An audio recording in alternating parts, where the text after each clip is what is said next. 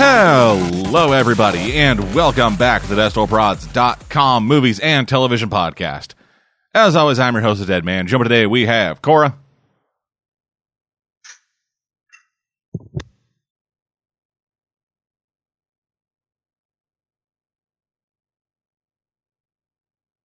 Did we lose Cora? Something weird happened there, and I was getting nothing but silence for a little while. Yeah, same here. I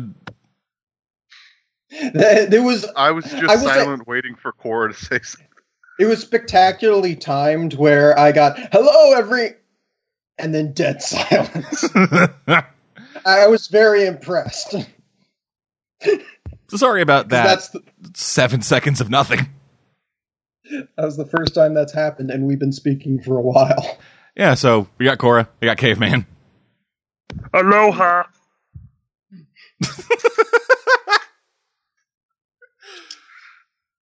Right when we started this call, there was like a 4-second delay. I was just waiting. We're just waiting, like, oh god, what's the fucking time going to be on this? Like, how to get this much worse?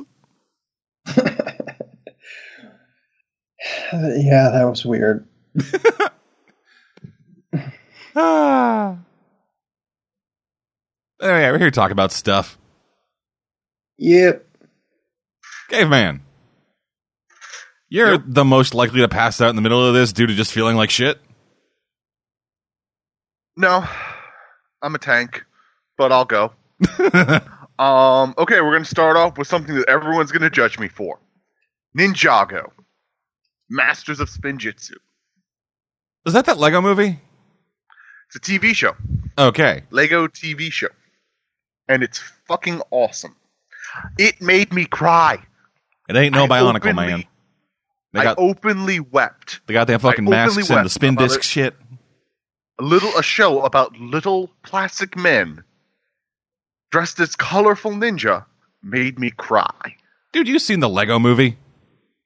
Never discount a Lego property. I don't think this is made by the same people. It's saying, never discount a Lego property. Amount of heart. That shit is surprisingly deep. It is very, very, very good.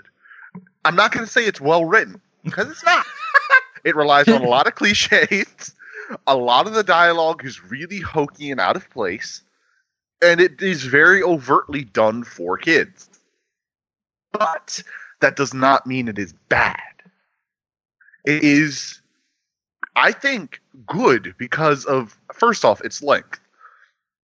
It's 5 seasons. And they change villains, costumes, pretty much everything from season to season to season. It's got a lot of heart because they've got a cast of characters and you get to see so much about them. Yeah, I've watched all 5 seasons and then I started it over because I wanted to start catching the things that were happening in later seasons and see if they had set them up in the earlier seasons. I fucking love this show. It's so good. And no one can talk to me about it because no one else is willing to watch it. I'm trying to think. It's less the property and more the fact that I do have that standard. I'm biased against Western animation, even though it keeps proving me wrong for being biased against it. I'm not sure that this is one that would prove you wrong. Okay. It's not the smartest show. It's designed for children. It does that very well, but I happen to enjoy it thoroughly as an adult. Fair enough. I looked this up. Apparently, one of the main characters is voiced by somebody named Jillian Michaels, but not the Jillian Michaels from The Biggest Loser. Just an entirely separate voice actress, who has been in the dubs for Inuyasha and Hamtaro. Oh yeah, I know her. And was also the singing voice of Lacus Klein. I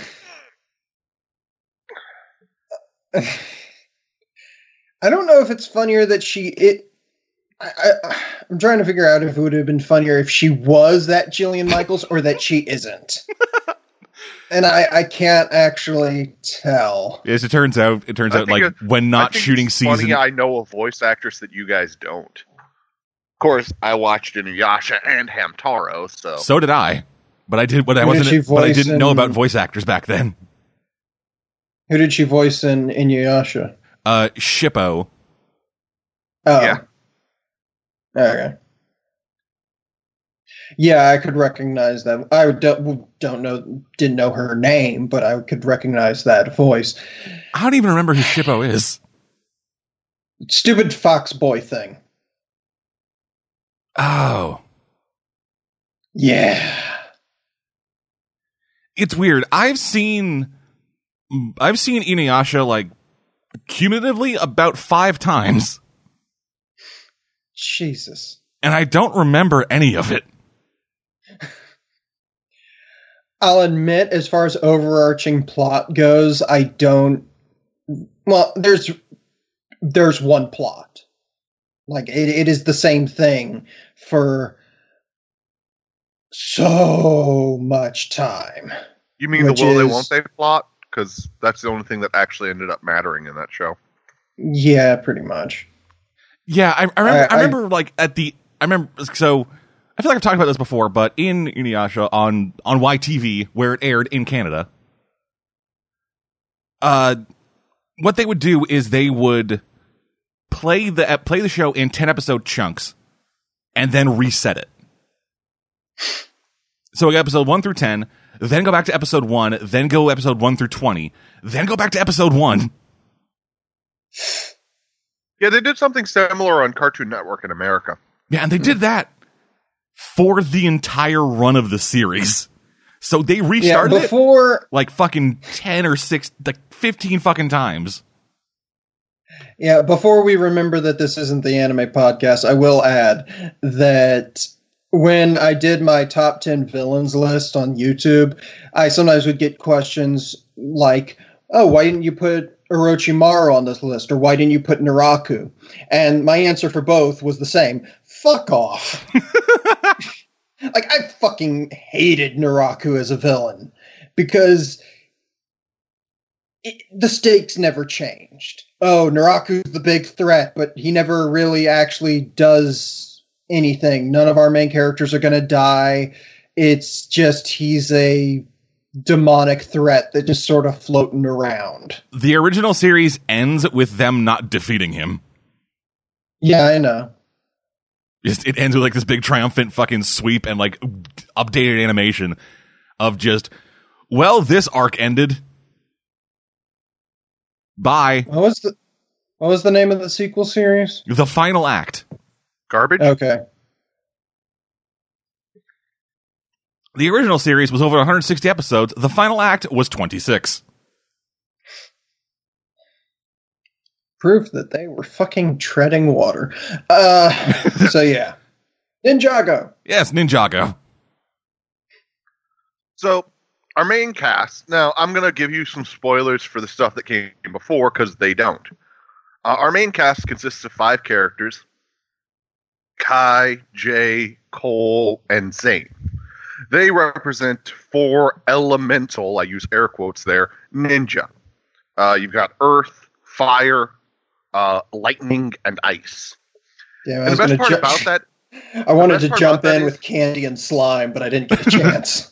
The best part about that is I expected them to just be like, oh, they just chose those because they couldn't choose the regular element because you can't make a weapon out of water and wind. Bitch. And then they weaponized water and wind later in the series. And it comes out, oh, you guys thought you were the special? You're not the special. You're just special because I chose you. If I hadn't chose you, you'd just be like all these other elemental masters. Yeah, And- yeah. What do you want to be? Some fucker control one of the 4 basic elements of the world? Oh, that's too fucking pedestrian for you, dickholes. But, It's like, oh, look, I There's- made a fucking sword out of water that I can fucking cut through rocks with. Whatever. One sword made of lightning. and like they change armor, weapons, everything from season to season to season, but The big thing, the big weapon that the whatever came before it wants to push are the golden weapons that were made by some douchebag in past. And the big bad wants to get his hands on the golden weapons. And they managed to drive him back into the underworld, and that's when our series starts, with them being lazy assholes because they won. So if you can get past like the first couple of episodes where they're kind of like being douchey, but justifiably douchey, because they did defeat the biggest evil in the world, then you can get to see all of that character growth I'm talking about. Because it's subtle and it takes a long time, but every single character in this show shows some kind of growth. To give you an example, our female lead, Nia, yes, I know all of the characters' names for once. Shocking. Our female lead, yeah, I know, it's me. I refer to them as that guy with the hair. Come on. You know that one guy with that face. Oh, my favorite thing, though? The guy who uses ice speaks robotically and has Vanilla Ice's hair. I can't help but think that was on purpose. Of course it was fucking on purpose. Anyway, but our main character, Nia... You don't accidentally lead, Nia, get that fucking level of quaff. She starts off just the sister. She's just the sister. At least in the stuff that came before, she's just the sister. She literally starts the series by being kidnapped. And by the end of it, she is possibly one of the most self-confident, self-assured, strongest characters ever. She stands right alongside our main ninja and kicks just as much ass. And it's not like you have to wait all 5 seasons to see this. In season 1, she builds herself a super suit. You know, ninjas. Well, she's a samurai. You know, samurai. Can't wait for her to get that samurai electric guitar. Oh, no. I've been racking my brain trying to make a reference to the sister from Digimon, who was my Kari. Yeah, Kari. As I was making a statement about how I could not think of her goddamn name, I thought of her goddamn name. Does her super suit look like a giant angel lady? No. If only. Does the super suit have the electric guitar? No, it does not have an electric guitar. I get what you're referencing, man. I really do. Cora, this is a Power Rangers joke. Okay.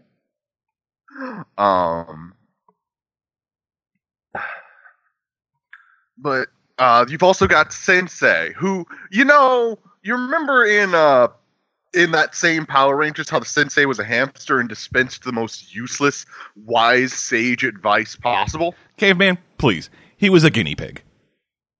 Sorry, I got it wrong. My mistake. This Sensei actually dispenses useful advice, though. But yeah, fucking Sensei in Ninja Storm is about as helpful as Mentor G. Ugh. Or Gosei. Fuck it. No, he's more helpful than Gosei. Literally, someone walking up to you, unzipping their fly, whipping it out, and pissing on your face is more helpful than Gosei. Hey, Gosei gave him weapons. Hey, you need hydration? You know what? Your skin's looking a little dry.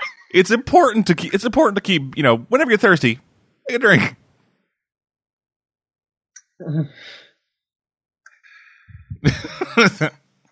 Fucking Gosei. Well, that's what you get for installing him in a cave wall. Cave wall doesn't exactly have the best firmware updates or ability to keep your fucking hardware clean. But yeah, that's Ninjago. As you can probably guess, that's what I've been watching mostly because it's fucking great. And I really hope that you guys would be willing to give it the 4-episode test. Yeah, fuck it, I'll try it. 4-episode test? That is sitting down and watching 4 episodes of a series. You gotta, know. in my opinion, I'm telling it to the audience, not you guys. In my opinion, a lot of shows screw themselves over by fucking up their first few episodes. But usually by 4 episodes, a show has hit its stride. Some shows you got to give it even longer than that, I'll admit. There are a few shows that I've watched that I thought were absolute crap, and then Cora or Birdie said, give it another episode. And then I was like, oh my god, this is awesome. So, like, you got to give it time with a lot of shows. So next, Jessica Jones. I did not watch It's this a good before. show I don't want to watch. No, you did not. It's a good show I don't want to watch. Like that like I'm putting it as plainly as I can. It's a wonderfully written show, wonderfully acted, great cast of characters, a whole menagerie of people that are really interesting that I don't want to see. And why is that? Because it's a mean show. It's just mean. It's like it's trying to hurt my feelings. It kind of is. I mean, it's a show about a fucking kind of bitchy private detective who was raped for 6 months. Yeah. Which is why I don't really want to watch it. Like, I have to look forward to the Media Horse review coming out, people. I will speak positively about this show because it is very well written. But I don't wanna. But I don't wanna. Oh, God.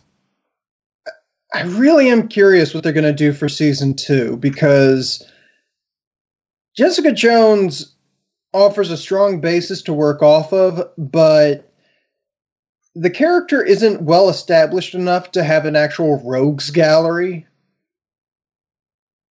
So Yeah.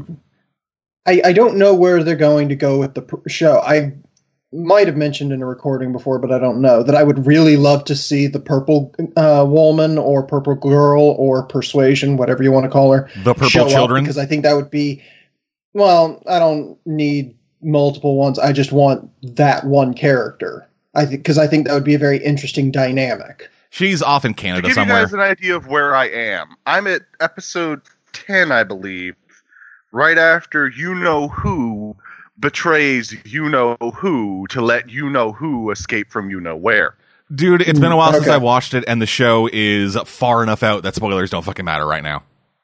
Heard Okay, it. when I Hogarth fucking helped wrote it. Kilgrave escape and I wanted to Okay. stab her in the face for it. I was actually thinking of the wrong section of the show.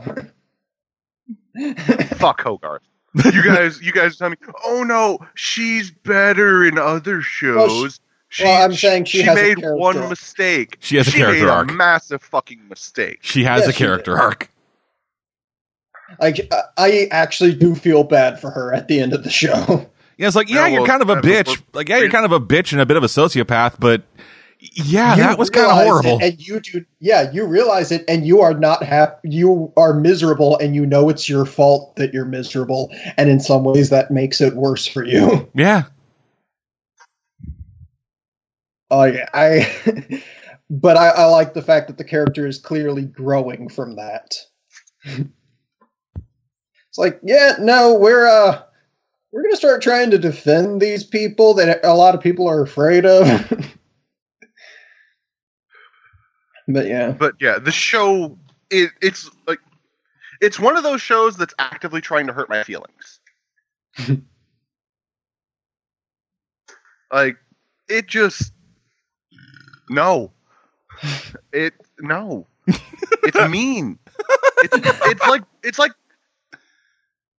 have you guys ever heard of Broadchurch? Yeah. Yes. I started watching that. I stopped watching that. And I stopped watching it because when I watch a murder mystery, I like for the bad guy to get caught. I like serialized murder mysteries because I don't want to be sitting up at night wondering if this mysterious individual diddled this child to death and they're attacking another child. I want to go to bed knowing the bad guy got caught. That's why I hate two-parters in Criminal Minds. Because the bad guy is always free for the next episode. I stopped watching Broadchurch because it just kind of got boring.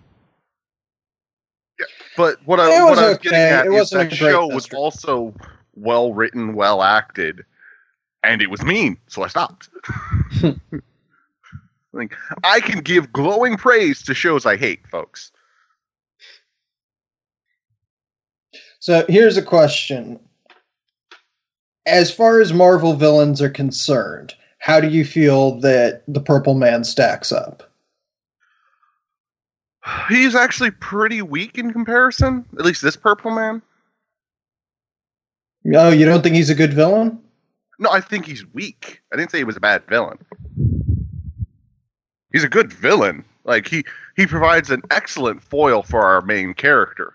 Yeah, I'm saying, like, I'm not asking could he kick everybody's ass. I'm saying, Well, that's like, what everyone always wants to know, and no, he could not.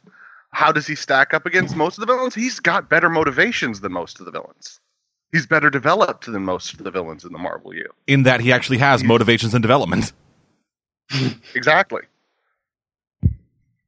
like, and compared to his comics counterpart, his abilities are pretty consistent. There's not really much variation. Now, his powers increase during the show, but the actual nature of his abilities don't really vary much.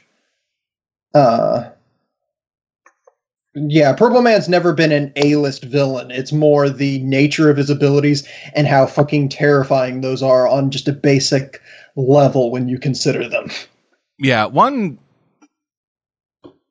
thinking back on it now, there was a bit of a missed opportunity in the diner when Jessica first started sending him photos. Yeah, so like I'm not sure if you got there, Caveman, or like he was Diner. no, sorry, not diner, restaurant. I'm thinking the comics that with Right that, after she rescues Druggy. yeah, like he says. Like he says, "Hey, you are going to send me photo. You're going to send me a photo of yourself smiling every day at 10 a.m., or I'm going to come back and kill your buddy." Yeah. And so he gets a photo, and he's like in the restaurant, and he just screams quiet. He's looking at the photo. In the comics, there was a scene that like it wasn't an actual like scene. It was a reference. Like they referenced something that is similar to that, where he was in a diner, sitting down, and it was too loud, so he told everybody to stop breathing. Yeah. I remember that. I remember seeing something about that. Yeah, that's kind of how Jessica gets involved in the case in the Alias comics. And it's a bit of a shame they never did that in the show. No, I will acknowledge that's one of those things where, strictly speaking, even with the comic book logic, there's a problem there. Namely, once everybody fell unconscious, they'd stop obeying him. Yeah. Fair. So it's one of those things where it's like, it makes sense that they'd fall unconscious, but once they're unconscious, they'd start breathing again because, yeah, it's one of those things that does bug me slightly about the logic there. But I do understand your point. It would have been something cool to see just everybody in a diner just slowly dying of asphyxiation as this guy just sits there sipping coffee. Mm. I get what you mean. It's just the logic there always bugged me. Yeah, I get it. I get you. And even more so, it would in the show. Yeah, definitely. Because when we hear about it, we don't focus so much, but having it in front of us would have raised those questions. It could have been something like after he got amped a bit, because there was that guy who stood there for fucking 4 days. Yeah, but... He presumably passed out at some point. Yeah, but in that previous scene, it wouldn't have made sense. No.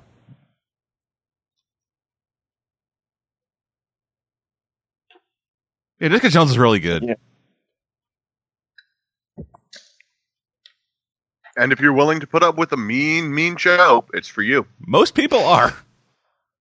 Yeah. I'm not. I don't like my shows to be mean to me. I like things to be nice. The more we talk, the more I see that you and I watch things different. Mm-hmm.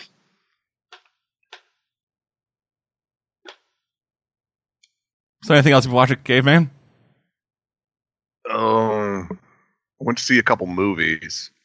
There was just this one small indie film. You guys all know the joke, Lego Batman. Yeah.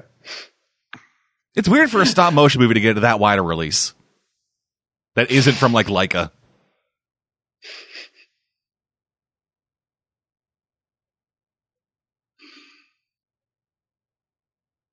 So jokes aside, how'd you like it? Just gonna let that hang. Yeah. I fucking loved it. Now, I have to state right now, the movie has a few sexist overtones, and I did take note of them, which means it's obvious enough for me to take note of. However, that does not mean that it is not still enjoyable, because all of the sexist overtones are Batman crushing on Barbara Gordon. Ew. Yeah. Why is that always a thing? They handle it better. Yeah, they handle it much better. But it's still a thing. It shouldn't be a thing. This Batman's more juvenile. So yeah, it's not he's more juvenile and she's more mature. So comparing them to their comic counterparts doesn't necessarily work in this instance because they are developed differently enough that this as a gag is acceptable. And I didn't actually find it sexist. I was actually busy trying to figure out how the movie was sexist when he said that. Because I was like, I don't see it. It's because it objectifies Barbara. It reduces her, at least in Batman's eyes, to entirely the role of love interest. Yeah, but he's the moron there. She is clearly so much more than that. That doesn't mean it's not sexist just because she's not actually like that. Our main character he's sexist. It doesn't make the movie sexist. I feel that's the distinction. I'll give you that. But other than that, oh my god, this movie had me dancing in my seat whenever they had a reference. Yeah, and they've got a lot of them. It's like, and my favorite thing is they pulled practically every lame villain from Batman's past. Even Kite Man? I had heard about that. What? No, but Condiment King. Yeah, Condiment King shows up. What about the guy with no arms who uses his toes to throw hammers? I don't think they got him. 2 stars. Almost every lazy villain. Oh, lazy villain. Okay, that guy. Yeah. The amount of drugs it takes to come up with that character, you can't be lazy and do them. And I'll be perfectly honest, this might be my best on-screen 2017. Might be my best on-screen portrayal of Bane. Like, I think that might be my favorite. Does he talk like a luchador?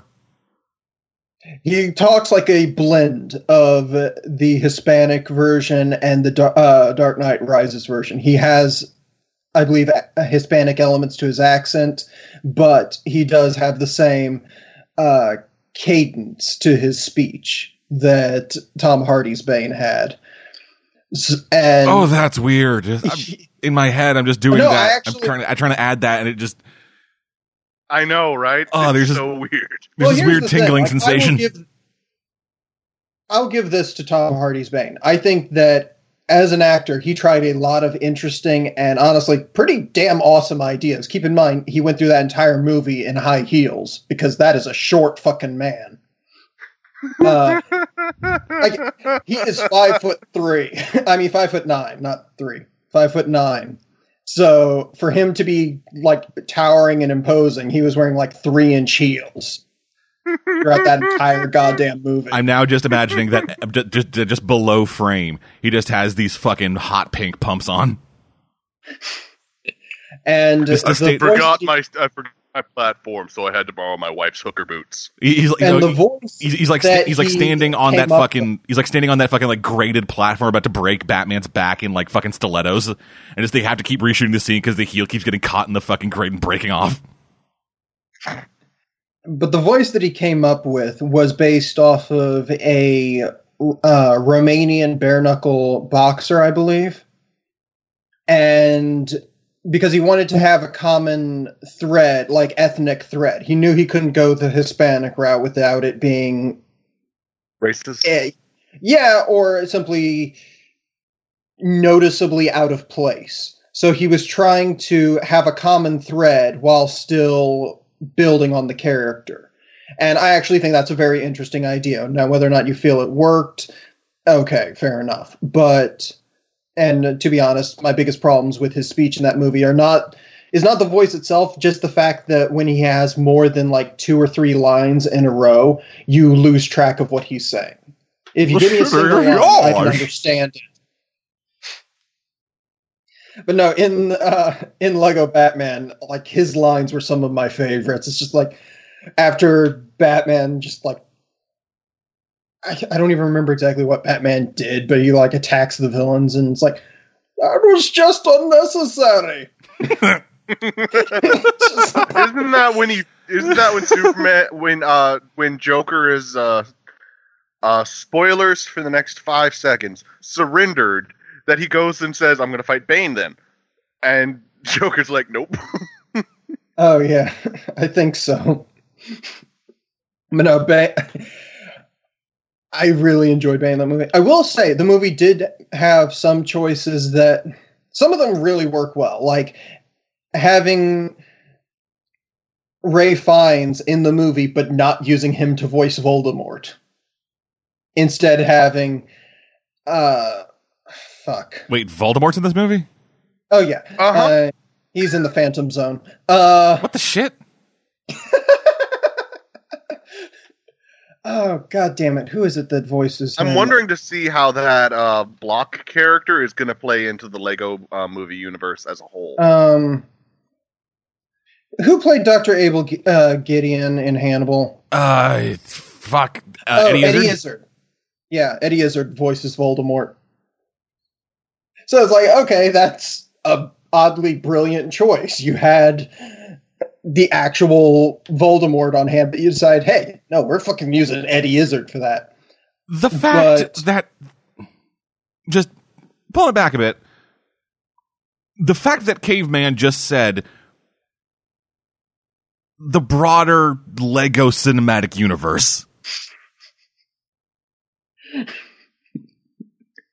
The fact that he said that it's a thing. And meant it. Yeah, no, that's the thing. The fact that that means something.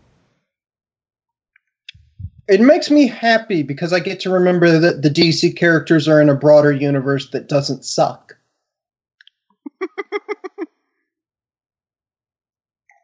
Oh, this is weird. I'm looking at the fucking casting list of this. Yeah, but one of my complaints is they've got Billy D. Williams to voice Two-Face. Perfect casting choice. Makes tons of sense when you think about it. Like, finally. But he has like 1 or 2 lines. Fucking Doug Benson is Bane. Yeah. And Kate Micucci is fucking Clayface. Yeah. Oh, Jesus Christ. Clayface is awful in this. Oh my god. This shit is so weird. The guy that got playing fucking Mr. Freeze isn't even fucking listed on Wikipedia. Yeah. I don't think he doesn't have too many lines. He does. I don't think he has any. I don't remember Freeze talking at all. But yeah, the contents of the Phantom Zone. Yeah. The contents of the Phantom Zone. They used the bat shark repellent. They used it. Yeah, because there's a shark in the Phantom Zone. Okay. They used it on Jaws. Yeah. Okay, I was just like, wait, the shark repellent on Orca? That doesn't make sense. They used the bat shark repellent on, I'm pretty sure that's Jaws in the Phantom Zone. Yeah, it's Jaws, in the same way that the British robots are quite clearly Daleks. Ask your friends. Oh, also, apparently, they felt the need to... For speed? No, they felt the need to credit Siri as the voice of the Bat computer. Yeah. Oh, that's awful. I love it. And no, it's not Bat computer. It's Bat computer. And moving on. Oh, before I move on, Deadman, I just have one more thing to say before we move on to my next topic. Yes. Broader Lego cinematic universe. Anyway, that is a thing. The last thing that we watched because we hate ourselves. BVS. What is wrong with you? BVS. What is Batman versus Superman wrong with you? We did it for a laugh and for Media Horse. Another review. K-Man is apparently getting in the habit of listing what we are reviewing, but yeah. Hey, free advertisement. I always avoid listing the stuff I watch for reviews. I thought you were going with something else that we watched, but if we watched something, it wasn't bad. I thought you were listing the other Batman thing we watched. What other Batman thing did we watch? I'll talk about it when it's my turn then. Okay. But yeah, Batman versus Superman. As bad on rewatch as it was on the first watch. That's all I have to say about it. But I will say this. No, I will say this. Deadman, I really do recommend you check out the theatrical cut at some point. Now, I recommend you check it out with some other people because it is fucking hilarious. But no, I pointed out multiple times watching the extended cut that it is far less fun than the theatrical counterpart. It goes much slower. That 30 minutes that they add on feels like a fucking hour. It doesn't jump from joke to joke, i.e. plot point to plot point as quickly. And it is just it feels dour. Like Batman v Superman is dour regardless of the version you're looking at, but the theatrical cut is hilariously dour. The extended cut is just arduous. So is Jesse Eisenberg in the theatrical cut? Oh yeah. Then no. Fuck you. Fuck that whole thing. Normally I wouldn't bring up stuff we're watching for reviews, but I actually wanted to talk about both things that we watched for the reviews. BVS, for this, no matter the cut, is an abortion. And I'm not talking about like a fucking Planned Parenthood abortion. I'm talking about a fucking like greasy back alley abortion with a fucking rusted coat hanger. The shit done by fucking Stinky Pete behind the dumpster of the movie theater. Fuck that movie. See, I walked out of the theater saying, fuck that movie, but I had a good time, at least. Unlike Man of Steel, where I had gone in blind and just was kind of miserable through most of it. And thinking about it and reflecting on it only made it worse. Man of Steel is like white noise to me now. Yeah, no, I've completely, like, it occurred to me recently because we went back, we were with a friend and, Birdie and we watched the Media Horse Man of Steel review with her. And first of all, it's impressive to me how much I can forget what I've said. Like watching that again, I was like, wow, I forgot these jokes. So much so.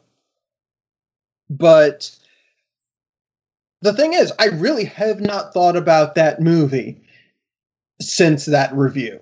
Only in the context of how it relates to BVS have I thought about it. And I get the feeling that once I review BVS, it'll hold a similar place. I will occasionally think of... The only reason I'll occasionally think about it is, it was hilariously stupid compared to its predecessor. Martha is not going to die off anytime soon. Why'd you say that name? God, I'm remembering back to the Under the Red Hood Let's Watch that we did. It's like, you haven't lost your step, Bruce. Why did you say that name? Those references are not going to die off anytime soon. I'm waiting for the Lego Batman 2 movie or in the next Lego movie for Batman to reference BVS as a joke. No, they kind of did at a few points, and they didn't reference Martha, but the little all the little details. Black. all important movies begin with a black screen. And like, yeah, that's kind of like that. that's kind of been like the biggest like praise given to the Lego like Will Arnett's interpretation of Batman is just how much it shits on the current iteration of Batman. Yeah. Just ever since fucking Christopher Nolan came along, Will Arnett's just sitting there like, dude, I could fucking shit on this so hard. But yeah, my problem with Zack Snyder, I've stated this before, is that he doesn't understand characters at all. He doesn't understand how to do characters that he's created, and he doesn't know how to do characters that are provided to him. His previous adaptations have been slightly okay on the character front. I mean, 300 was not exactly a character drama. I don't know that any of the characters really had proper arcs, but they weren't terrible. Hey, that one guy had an arc. He started with 2 eyes, then ended with 1 eye. Yeah. That's not an arc. That's dismemberment. Watchmen And the arrow had that went arcs, into his but eye had an arc. I walked right into that one. So did he. But yeah, I'm mad at you both. Thank you, everybody. I'll be here all week. Tora, you should be better than this. Dead Man. the two films that he had that had proper arcs would be Watchmen and, to a lesser extent, I feel, Dawn of the Dead. But in both cases, that was clearly due to the influence of either the source material or the writer. When it comes to his other works, you can see that this is an individual that does not understand characters. Man of Steel did not have a single character arc in it. I really gone over and thought, okay, who? Well, the dog had a character arc. I mean, he changed species halfway through the movie. Okay. I mean, Kevin Costner probably had an arc after that tornado threw him. What did the dog become? He changed into a different breed of dog. Okay. Breeds, not species. Okay. Sorry. Breeds. Yeah, he started out as a dog, then he came out as a fucking iguana. It was weird. Yeah, and no, Deadman, I'm going to counter you this time. Just because he got flung through the air does not mean that Kevin Costner had an arc. Well, no, his arc was don't save people and let everybody else die, and then the arc was don't save me and let me die. Okay, that's more of a straight line. Yeah. I've really put some thought into it, and I cannot come up with anyone that I feel had a proper arc in Man of Steel. Batman v Superman at least has 2 arcs. They're not well handled, but it has 2 character arcs there. Neither of them belong to Superman, which is why he remains the worst part of this franchise. And as long as Jesse Eisenberg exists, I can't, in good conscience, agree with that. He's the most boring part, definitely. But not the worst. I can't hate Jesse Eisenberg the way you do, because while, yes, he bears no resemblance whatsoever to his comic book counterpart, he is a terrible twist on the character, and I'm fine with changing characters. If you want to do something radically different with Lex Luthor, fine. Just make sure you do it well. But Ding, ding, ding, ding, ding, ding, ding, ding, ding. Ding. he is ridiculous to the point of unintentional hilarity, and in a movie that dour, he is a shining light of what the fuck. Every time he's up on the screen shoving a cherry Jolly Rancher into some poor person's face, I'm like, oh, thank God you are here, whatever the fuck you are. That's okay. Yeah, that's really weird because I do not see him as any kind of ray of hope. I see him as a fucking singularity of just terrible.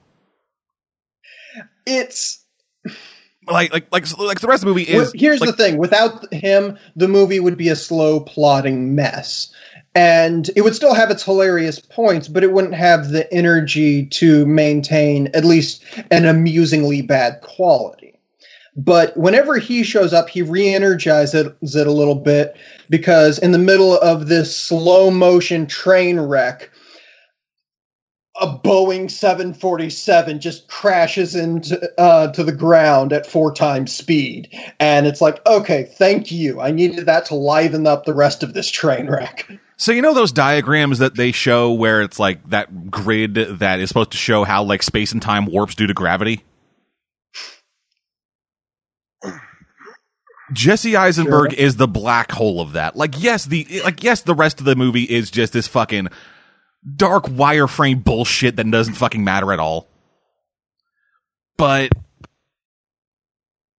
you get to that point. And again, I will say this. He suffers from the extended cut. He's given more time to be ponderous. His weird philosophical leanings are still in the theatrical cut, but they're limited to like, okay, try and sum up your entire view on humanity in like 5 syllables. And it's like, oh, that painting should be upside down. Okay. Okay. Devils come from the sky, whatever. But in the extended cut, he will not fucking shut up about God or his father and crap like that. Lex, just because your father never touched you doesn't mean he doesn't love you. Actually, it was more he touched him too much. I know you aren't going for it, but the way you're phrasing this. Yeah. They imply that his father beat him, not sexually assaulted him, but let's face it, I suspect Zack Snyder's just saving that for the sequel. Goyer just has that saved in a Word document that he's just viciously masturbating to it every night. You know what? The part I hated most about Lenny Luthor's character arc? I mean, he didn't have haircut. The haircut. Yeah, that's his arc. I kind of liked the fact that Lex had hair, because it clearly stated to me this is a different Luthor. And then they're like, hey, we're referencing it. Look, we shaved his head at the end, even though that's not why Lex was bald in any of the iterations. Oh, I laughed in the theater during that, because it's like, wow, you do not understand how characters work. Because the only 2 character arcs belong to Batman, whose character arc is really stupid, because it ends with the most infamous part of that movie. No, in terms of the beginning and end points of that arc, it's fine. It's just in the middle of it, he had a fucking albatross. Well, the end point was still Martha, so I'm not gonna say the end point. No, it's like beginning of it is I hate Superman. End point is I don't hate Superman. Okay. Like that's a fine arc for Batman. Yeah, but it's just in the middle. It's just in the middle of that, or like right as it's getting toward the end, he's about to stick the landing. And then all of a sudden, like a fucking flock of seagulls smack him in the face, and he lands on his ass. Yeah, and then I like the flock of seagulls. And then Wonder Woman has a character arc, but it's told in reverse, which is weird. Like there is a character arc there, in that she references towards the very end of the movie that 100 years ago I left the world of man to essentially let it destroy itself. And we see earlier in the movie, when confronted with what is going on in Metropolis and Doomsday, she decides not to distance herself from it, but confront it. So she makes the big character, pivotal choice, and then we learn the motivations and, details behind it. So it's the character arc is kind of provided to us in a ass-backwards fashion. It's almost like David S. Goyer doesn't know how to write a fucking movie.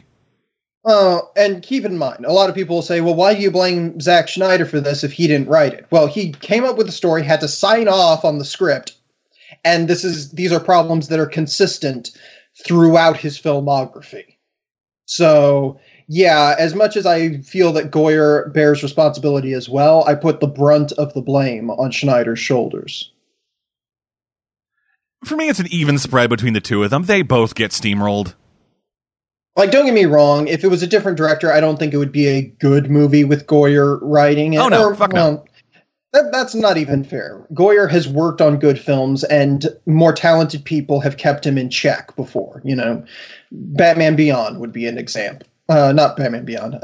Batman Begins. My mouth went the wrong direction with that. Batman Begins is an example of a film where Goyer was involved in the production, but it still turned out well. Maybe it would have been better without him. It's hard to say.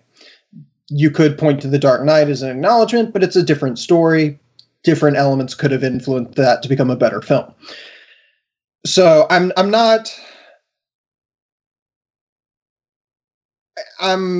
tend to put the brunt of the blame on Schneider's shoulders because I've seen that talented people can still good quality work even when Goyer's involved. But Schneider, Jesus.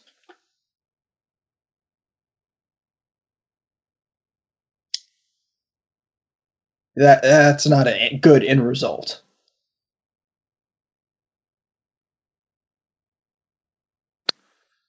When I watch a film, I want to be entertained.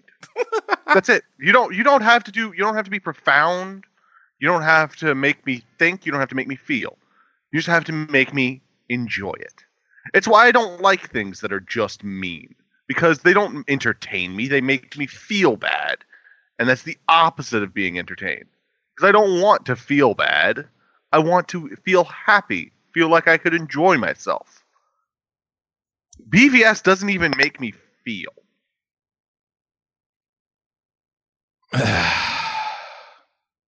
I don't feel anything. After watching it, I'm like, okay, I'm going to move on with my life and go watch something else. BVS fails to even make me unhappy that it exists. Because I just don't care. Because it's just a continuation of the previous problems of the DC cinematic universe. Mm-hmm. And that's really depressing. And yeah, I mean, I would love to feel anything about this movie. Like, again, I didn't go into it blind because I didn't want to make the same mistake that I did with Man of Steel. I wanted to know what I was getting into and be prepared for it. And because of that, I was able to sit back and just laugh my ass off as Batman flies out of the well on a cloud of bats into the light.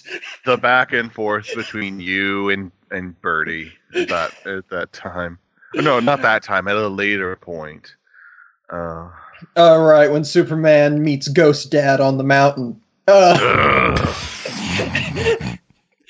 Okay, I was wrong. It does make me feel rage. I'm not mostly because that bastard's still in this franchise. Son, let me die, even though you're indestructible and could have easily gone for the fucking dog. I'm now just imagining. You hear what Superman said? Superman was never real. He was just the dream of a father from Kansas. I'm now imagining somehow. Just he gets to that mountain, and it is just, hey son, how's it going? You want some Jello pudding pops? That I don't have a Cosby, as it turns out, but just actual Ghost Dad, just hanging up on that fucking mountain. Okay. I like me some pudding. No, I can't do Cosby either. Yeah, I knew I couldn't. I don't know why I tried. I thought I had a Cosby. I thought I had a decent Cosby. Turns out I don't. I'm going to have to say that scene does infuriate me, but for a different reason. If you're going to have Ghost Kevin Costner coming to talk with his son, you better be out in the fucking fields on a baseball diamond when you do it. Fuck, the fields would have made sense because he's a fucking farmer. That a Field of Dreams reference? Yes, it is. And the field would have made even more sense because fucking Jonathan Kent's a goddamn farmer. I know. And he built it, and they came. Fucking just swing and a miss on every front, Goyer. You fucking idiot. Baseball references. Pile of rocks and talking about how I ruined another family's livelihood. But yeah, I'm certain I've mentioned this before, but when we were watching it in theaters, Birdie had gone to the bathroom and came back during that scene, and as he sat down, I leaned over and calmly informed him, I think this is another dream sequence. Which actually he calmly stated, no kidding. Yeah. If that was a better joke, he would have gotten up and left. Just come sit down. I think it's a dream sequence. Just gets up and leaves again. Now, unfortunately, the extended cut ruins that by revealing it's not a dream sequence.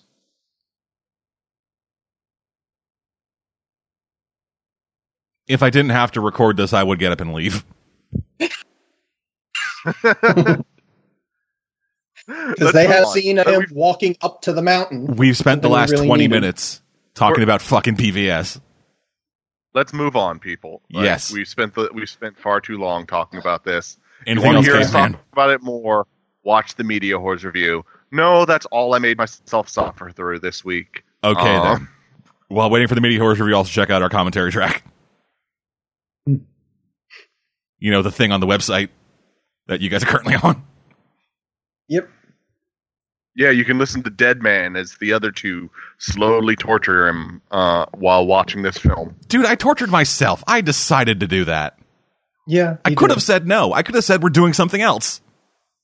Trying to remember what Jimmy's response to learning about that was, because Bertie does like to oh yeah, I think I could be paraphrasing, but I think the exact phrasing from Jimmy was, "Dude, don't let his first time be prison rape." Which actually works on layers when you think about some of Zack Schneider's previous statements. Yeah, going into that movie, I just fucking walked in there with a bar of soap, slammed it on the ground, and just waited. What, were you going to sock bath him? No, the implication is that instead of accidentally dropping the soap and being raped, I intentionally dropped the soap and waited to be raped. Well, then it's not rape, it's more an invitation. And if you're really offering, I mean... It becomes a gray area. But anyway. Blurred lines, if you will. Moving on. You want me to go next? Yes. Okay. Well, I only watched 2 movies, and we talked about one of them, so I'll start off with movies this time. So I watched, with Caveman, Justice League Dark. Oh, yeah! I forgot because I was so mad at the other things. Stuff. I was so mad at the other things that I forgot that I watched that. Well, that's a decent palate cleanser. Yeah. The very good palate cleanser. It is the best presentation of John Constantine so far. Hell, it's a damn good presentation of Batman because he's not the be-all, end-all problem solver. Yeah. I fucking hate it when they do that. I mean, he's competent and he rolls with the punches, but yeah, no. He's a bit out of his depth when dealing with fucking magic. Yeah. But the one problem I have with it is simply that John Constantine throws around magic a bit too much, but that's largely just the influence of the New 52, and in all honesty, it doesn't actually bug me that much. The one problem I have with it is Zatanna's costume. Yeah. She looks half-dressed for most of the movie. Yeah, they pulled that for the New all 52. Of the movie. Who am I kidding? It's all of the movie. Mm. My problem is that Batman doesn't believe in magic. Because, so in one of the early trailers, in one of the early trailers of the movie, he says, hey, we need to find John Constantine when this is happening. Then it gets changed to, are you people actually retarded? There's no such thing as magic. And he's saying that to Wonder Woman, a magic person, then goes and finds Zatanna, a person he has a long-standing relationship with, who is a magic person. I didn't take it as a harsh rebuke against magic, but more just we don't tend to see it being this prevalent. I don't know. It was still awkward, but I didn't feel that it was that out of place in the movie. It was weird to me. That's a whole scene of hey, spend more time on the streets, people. Then you'll know that fucking magic isn't like this. Then, hey, Zatanna, magic person who just pulled a guy out of his hat from the fucking crowd. Help me find a magic man. That's not the trick she did. Oh, no, sorry. That was a different trick from when she was introduced into the Justice League Unlimited series. Yeah. I got my Zatanna introductions mixed up. better be more careful in the future. But yeah, some of the casting in the movie was surprising. Like, Dr. Destiny played a decent enough role in the film, but if I was going to get Alfred Molina to voice a character, I think I'd have them have a few more lines. Yeah, maybe a couple more. I will also say that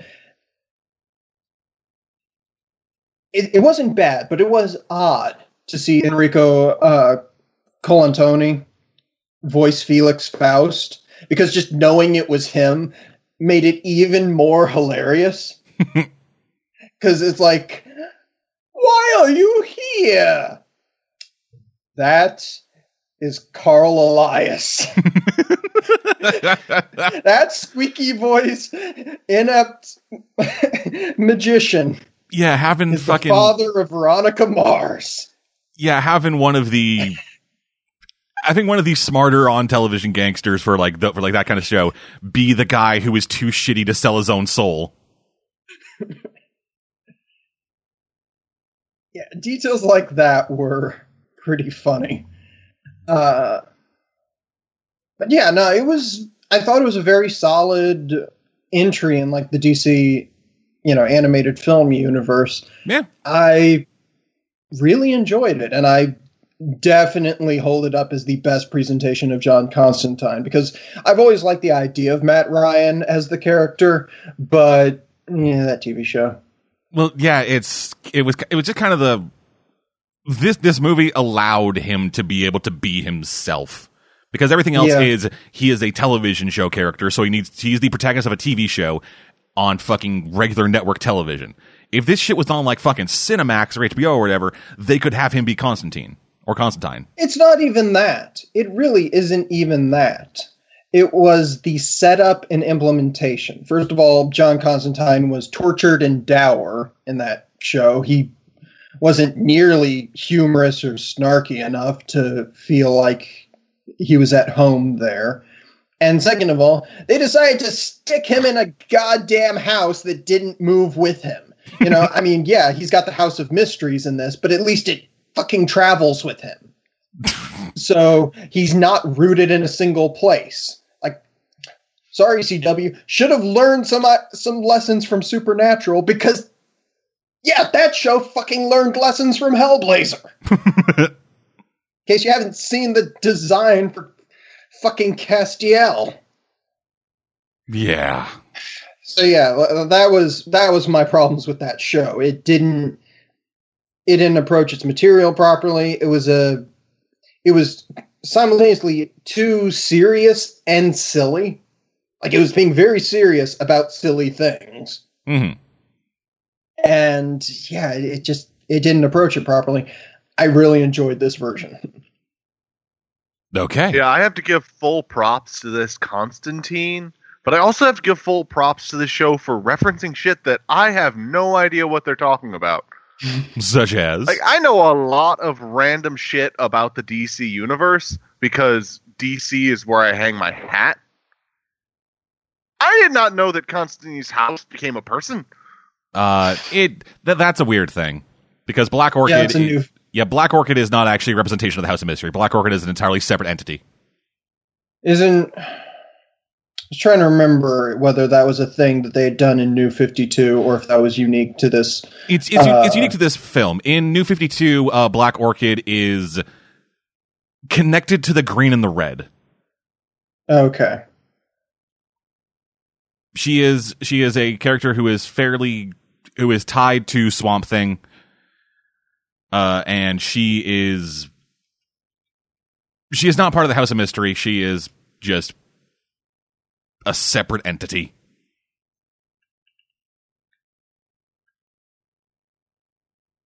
Okay.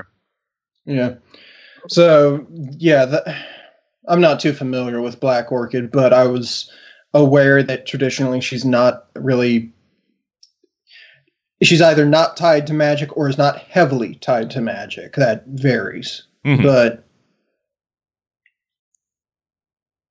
yeah.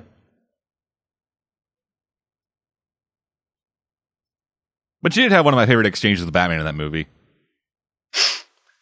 He has a butler. Yeah. It's real good. Fucking one of the better Jason O'Mara as Batman performances. Yeah. Yeah, that seems like a good point to move on. Speaking of Jason O'Mara, Agents of S.H.I.E.L.D. Yes, that... Fuck.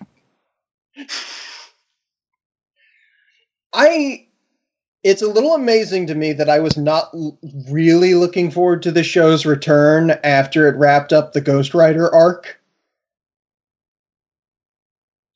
It's been really solid. Yeah, it really has. Like, it just went on break again, but it does feel earned. I'm not mad at it for taking a break now, because it's promised me that when it comes back, it's bringing back Ward. So I'm okay if it decides to go and take a rest for a little while before bringing him back. Also, they're in the Matrix. Yes. With Hydra Shield. Which allows them to do some really interesting Elseworld ideas. Like, what if Phil Coulson never became a S.H.I.E.L.D. agent? Well, Hydra would have taken over. Yeah, and May's in charge of it. Yeah. You know, my favorite scene with Hydra still has to be from The Winter Soldier, where that skeevy little pissant leans over and whispers, "Hail Hydra." Oh, you're talking about, oh, god damn it. Gary Shandling? Yeah, I just got his name correct yesterday for a Jeopardy question. Rest in peace. Ooh, how much did you win? I don't fucking remember. It's a joke. Yeah. God. That was $200 for Dead Celebrities? I think it was because it was like a sitcom-based category. Because he had the HBO program in the 90s. Or early 2000s. When was that? I'll look it up. You continue talking about S.H.I.E.L.D. Yeah, I'm really interested in the ideas that they're doing here, because characters that I didn't even think I would be that interested in, like the Superior. Okay, cool enough idea. No, they went some interesting routes with him. I'm curious if he has a comic book counterpart that we haven't been keyed into yet. But yeah, he's handling his decapitation okay. The Larry Sanders Show? Thank you. Yeah, featured Gary Shandling as a late night host, and his producer, I think, was Rip Torn. I'll double check. So yeah, Agents has gone in some fascinating directions. Even if they're not using Ghost Rider anymore, they haven't tried to overly back off of their special effects budget. It's like, okay, yeah, they're definitely feeling the hurt from that first half of the season. Yeah. But they're still putting enough money so that when Sky decides to rip the flesh off of an LMD, it looks fucking awesome. Yeah, that shot was fucking incredible. Also, yes, Rip Torn was his producer, and his sidekick was Jeffrey Tambor.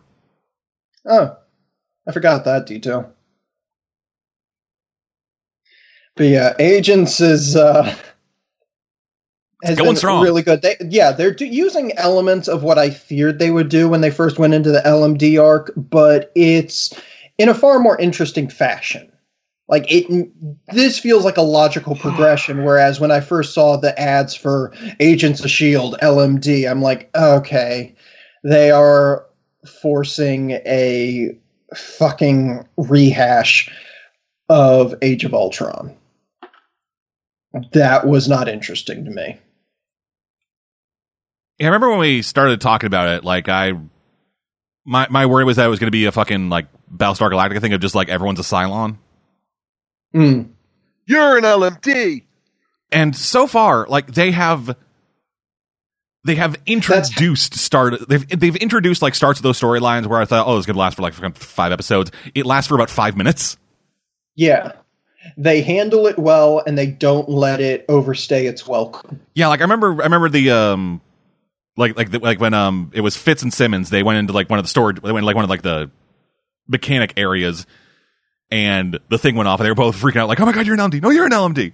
And that scene culminates in the best fucking showdown. Oh yeah, it runs. That's calm knife flip. Yeah, it is all. They're doing all of their like fucking fake out. You're an LMD. You're an LMD thing. They're doing that incredibly efficiently. Yeah. And I had it's just handling all of the ideas very well. I'm quite pleased with the show. Yeah. I also got caught up on Adventure Time. Jesus. So the Islands miniseries was quite good. And it had some good emotional moments. I will acknowledge that there's an interesting comparison here between the Stakes miniseries that they had last season and the Islands miniseries from this season, because is better told. It has a better flow from one episode to the next, and in some ways, even its emotional elements are slightly better implemented. But I like Stakes more because Marceline. And it's one of those things where even if it wasn't done as well, the fact that they're drawing upon Marceline, who is easily my favorite character from the show, means that I view it more positively. Because just the little moments, the moments like Marceline having a dream after she's been poisoned, and having a dream of her in her old age, essentially pretty much implied to be approaching death in the arms of Bubblegum, is a fucking effective moment. And oddly enough, one of my favorite moments of Islands is from the first episode when Marceline and Bubblegum show up to see them off, because they act like an old married couple. And I am not caught up in Adventure Time, so a lot of this is just kind of nonsense to me. Yeah. Well, it's like in the case of Islands, it's not a big deal. Finn, Susan Strong, Jake, and BMO are going off to try and visit an island where they believe there might be humans. And they're borrowing Bubblegum's boat, so as she puts it, "Of course I was coming to see you off. You're taking my boat." And Marceline, who's standing there with the umbrella, turns to her, "And we also care about him, you idiot." "Sorry, Marcy's up past her bedtime." And just that little their little odd back and forth. One of my favorite moments from the miniseries. But I did really enjoy it. It served to characterize Martin a bit more, because it's really interesting. He apparently was not always such an asshole. You're an asshole. Like, Martin is a terrible fucking father, but it's clear that he once cared for both Finn and Minerva. And I'm curious as to what shifted in his psychology. He was always a con man. He was always a bit of a trickster who'd lie to people, but he clearly had an emotional attachment. And I'm curious about why that changed. Because, yeah, he's a fucking terrible father. Yeah. Like, what was it, like season 6, that was pretty much just about parental abandonment as its primary theme? Yeah, probably. I really need to catch up on this show. But yeah, I'm still enjoying it quite a bit. I am curious as they move. Like, again, I often view Adventure Time through the lens of what are they doing with Marcy and what are they doing with Simon. And I'm curious as they move forward if they're going to become more overt with their references, because they rather clearly had a female-female romantic dynamic with two characters in the island arc that I looked at. I was like, okay, yeah, that's a thing.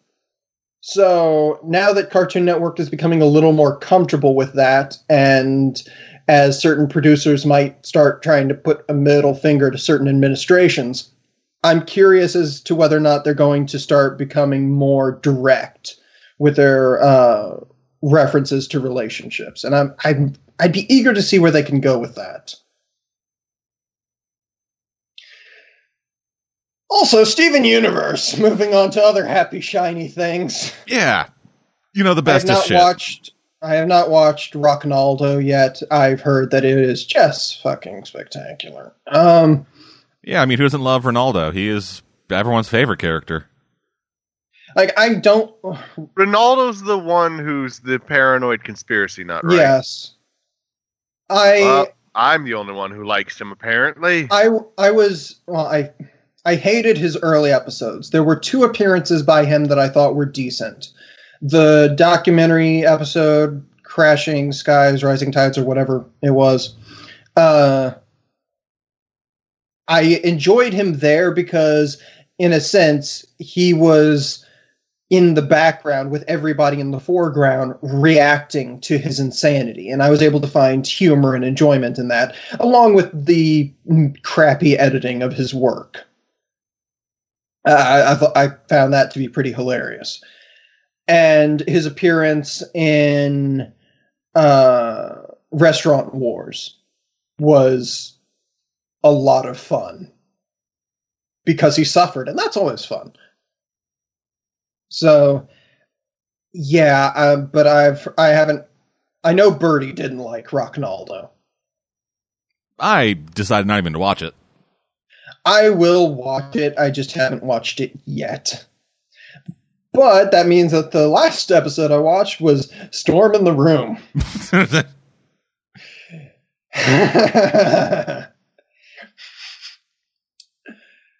So, yeah. I'm glad that they got to it. It's just they front loaded it a bit too much, so I didn't really get enough of what I came to that episode for. I get that. Like, it was incredibly vital that we see Steven get his macaroni destroyed by rain. Otherwise, you know, him going into that room and confronting his mother with all the horrible things he's learned about her, that just wouldn't have the same punch to it. Well, I understand why that was there. It was to set up the ending. So, I get it, but I will acknowledge, they paced a portion of that episode a bit briskly. But still effective. Yeah, I've been waiting for this. Just Steven needed to vent, otherwise he was going to actually lose his fucking mind. Yeah.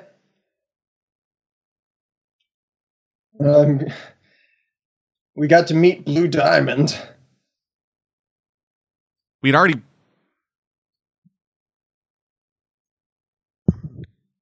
met Blue Diamond before Storm in the Room. I'm talking about the episodes prior to Storm in the Room. Oh, okay. The ones that we haven't talked about. Okay, yeah, I talked about them with Birdie. So I know, but I'm still annoyed about that. Yeah, so sorry. My head was in a different space. Scheduling stuff. So we met Blue Diamond. Angry ex-lovers. Yeah, I'm still not sold on Yellow Diamond, but I really enjoyed their approach with Blue Diamond. Yeah. But yeah, I'm not entirely certain what else to say about Steven Universe so far. Like, one thing is, Yellow Diamond did hint at what the purpose of the Lapis Lazuli is, which is to terraform, and that's interesting. A lapis lazuli? Yeah, Lapis. Yeah. Yeah, they control water, so just, hey, fuck your shit, water's gone. I suppose that makes sense. I mean, like, with what we saw of what they were planning to do to Earth, and presumably what they've done to other planets, having that water there might be a bit of a hassle. And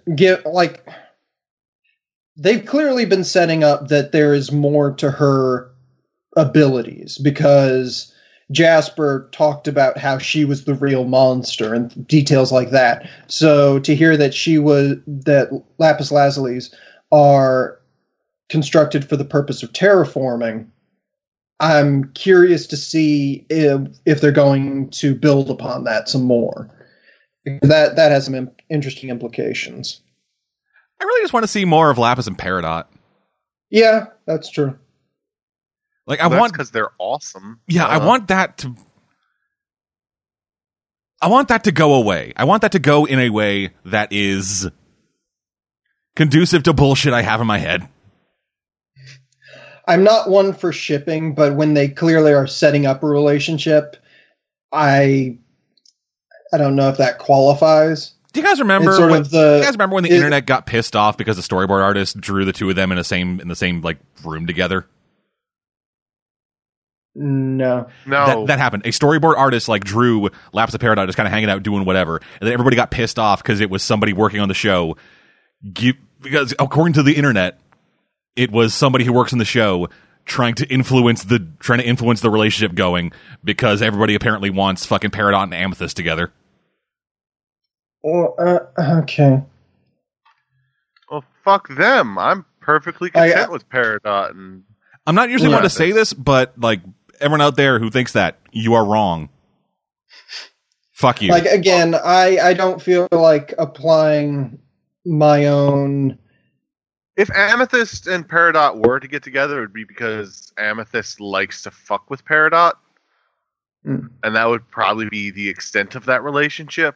But also, I get more of a sibling vibe when those two are hanging out. Oh yeah, I kind of have a hard time imagining Amethyst in anything beyond a familial relationship with somebody. Yeah. At least at this point. Yeah, at this point. Like, she would have to go through a very intensive arc. Or we'd have to be introduced to some other character that complements her in a way that hasn't really been established before. Yeah. But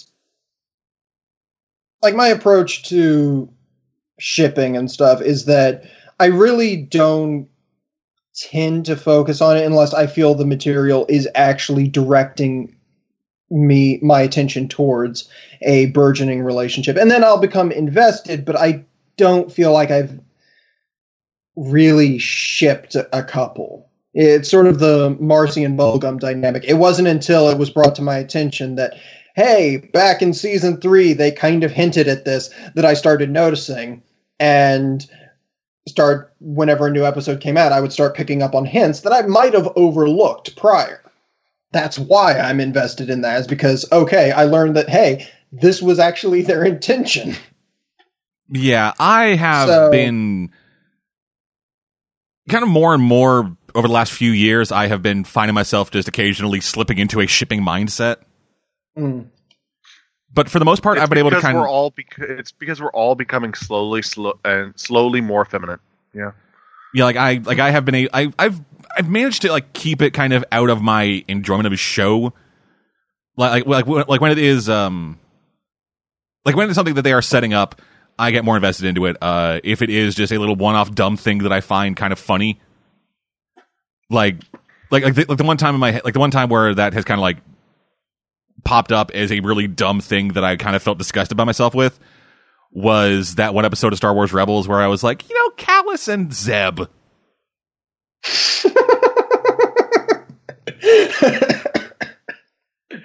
I'm just going to get a little bit further away from you. I'm just going to go sit over here now. You know the episode I'm talking about. Never knew the pipe could be used like that. All right, I'm going to get a little further away from you. Just going to sit over here. I am actually getting up and moving seats every time I'm saying this. But no, like the one I time am doing a sight gag for people who can't see me. the one time I have actually like the only time where I've actually like I think the thing actually started with fucking Legend of Korra. Where I jokingly said that it would make more sense if Korra ended up with Asami at the start of the last season. And then that season ended. At which point I was like, holy fuck, what the fuck happened? You know I was the right. worst part? What? I can totally see a Callus-Zeb relationship now. Yeah, right? Yeah, they're both really hairy. Oh, hell yeah, dude. Just a couple bears going at it. Oh, God.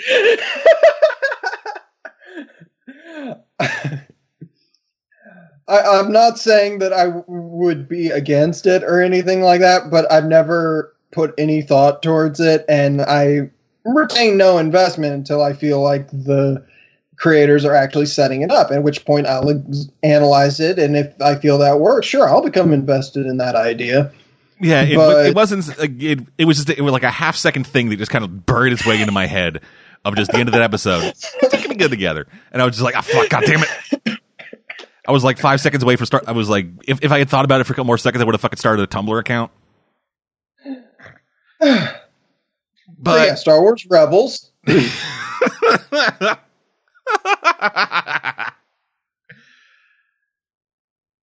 That's. I'm glad to see. I'm glad to see them developing. How should I put it? I'm glad to see Thrawn starting to show off his understanding and capabilities. It was a little odd to see him fight, but just because that's something that's never happened before in material, so this is arguably the first time Thrawn has been directly involved in combat, really. I look forward to the next time you're over so I can see what you're talking about. Yeah. I forgot this show was on the air. So I'm the only one that saw the most recent episode? I stopped watching after the I got to the episode where it was the like that fucking kids on the ship. Fuck. And then I just kind of forgot that it was still airing. Okay, well, you've missed 3 of the best episodes of the series. I'll get caught up. So they did some fascinating stuff with Sabine's character, including... actually, K-Man's further than you are. Yep. Yeah, because you saw one of the 3 episodes I'm talking about, The Trials of the Darksaber. Yeah. Where we, learn about why Sabine has been such a closed-off character that doesn't reveal too much about herself. Well, it's about goddamn time. Yeah, and they fucking made the wait worth it. Yeah, I did call it, though. Like, why she was the way she was. Yeah. Like, I predicted it. But that gradual reveal as she loses it is... Yeah, that was great. Yeah. That was great. But, yeah. Since then, they wrapped up her arc to some extent. She... at least for the time being, appears to be retired as a primary member of the cast. Because she has left the crew. It felt natural to the show. I suspect that it won't be the last we see of her in the show, but I could be wrong. She'll be coming with a conquering army, don't worry. And they've refocused their attention on the Fulcrum storyline as Kallus tries to manage his role as a double agent. Spoilers! He was revealed as a double agent back towards the beginning of the season. I'm joking. I'm joking. God. Okay, yeah. I did a stupid voice. Okay. If I dismiss everything you say in a stupid voice, I won't be able to know when you're ever being serious. Good point. Burn! Sorry. No, it was for the point of a joke, but even then, I was like, that's a mean one. Hey, I went with the joke. It's okay. I know you did, but So I still felt the need to So that's how the apologize. cavemen invented fire. Just sick burns.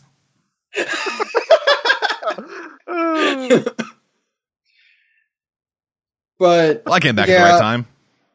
Minor, there is a minor spoiler. Yeah, no, Thrawn knows who Fulcrum is. Oh my Thrawn is Gord. straight up. What? Oh my god, you mean the genius guy knows the incredibly obvious? Well, it was clear that he was suspecting Callus before, and Callus is still serving as a double agent. But in order to confirm his suspicions, Thrawn brought on Admiral Yularen to begin investigating personnel. And Ezra got himself captured under the guise of a bounty hunter to try and extract Callus. And it's implied that, like, one of the things they did while they were aboard Thrawn's ship was they snuck into his office and altered his star map of possible rebel bases to exclude the one that is actually the rebel base and replace it with another one. Oh, And the that's dumb.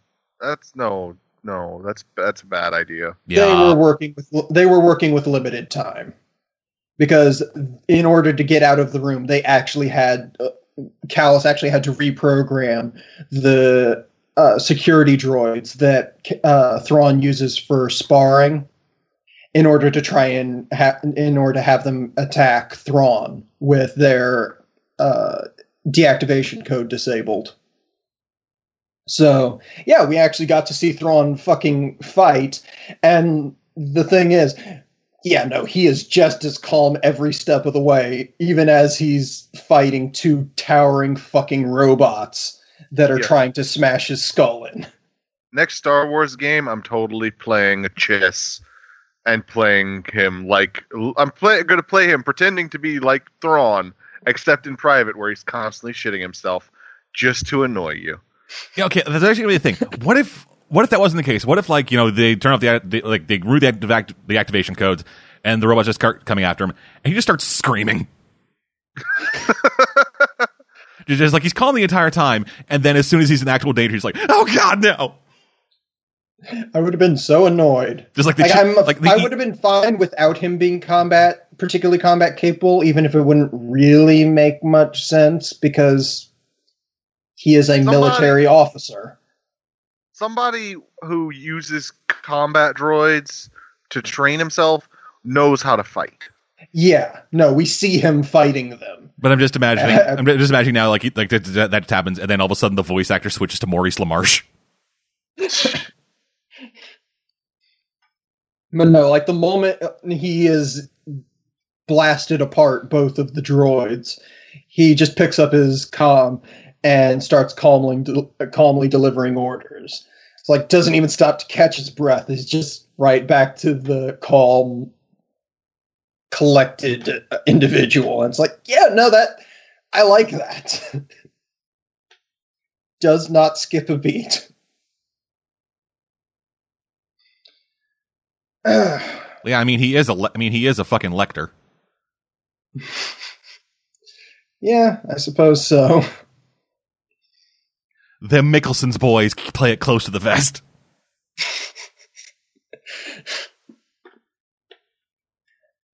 But yeah, no, he's straight up stated no. Callus is clearly, despite all of the efforts they've made to cover their tracks, Callus is the one that is clearly Fulcrum.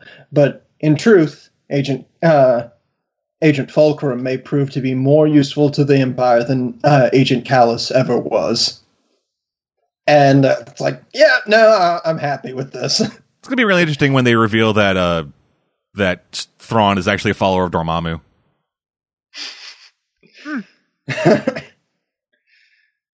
So what? He just has every role that his brother has ever had. No, it's all part of the greater Disney cinematic universe. And then Rapunzel shows up. And then we get a Kingdom Hearts reference? Yeah, pretty much. Like, it's going to be Rapunzel with the frying pan, and then the fucking Buster Sword comes breaking through the dimensional barriers. And speaking of shows where that kind of crap feels like it would be at home, Legion. I watched the first episode of Legion. As did I. Jesus. This show is weird. I was told not to bother with my time. So Who? By whom? didn't you guys tell me that it was like, okay, maybe I'm misremembering things. You probably are. We would have told you that it was fucking trippy. Yeah, it is That's weird as hell. Not that I shouldn't waste my time, that it was fucking trippy. That's what it was. Oh, yeah. This shit is 60s as hell.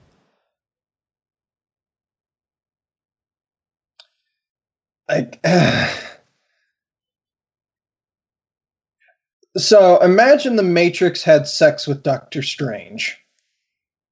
And you kind of get the overall aesthetic of this TV show. Yeah, that's fair. Yeah. I'm certain I'll watch more episodes of it at some point. I just needed a long break before I try that. Yeah. This is something that could very easily overwhelm you. Yep. Also, weirdest thing. So I've been looking around at stuff. So the devil with the yellow eyes, introduced in the first thing.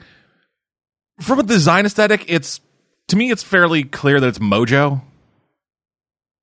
Oh, I didn't think of that. Yeah, and everywhere I'm seeing it's like, oh no, it's the Shadow King, naturally. But just in like design aesthetic, he is very much Mojo to me, and not Shadow King at all.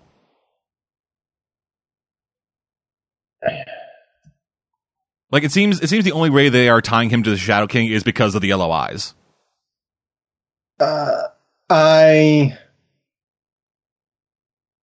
X-Men is a big sort of blank space in my comics knowledge, so I have little to no familiarity with Mojo and absolutely no familiarity with the Shadow King. So I don't have much familiarity with the Shadow King either. He is something from before my time with the X-Men.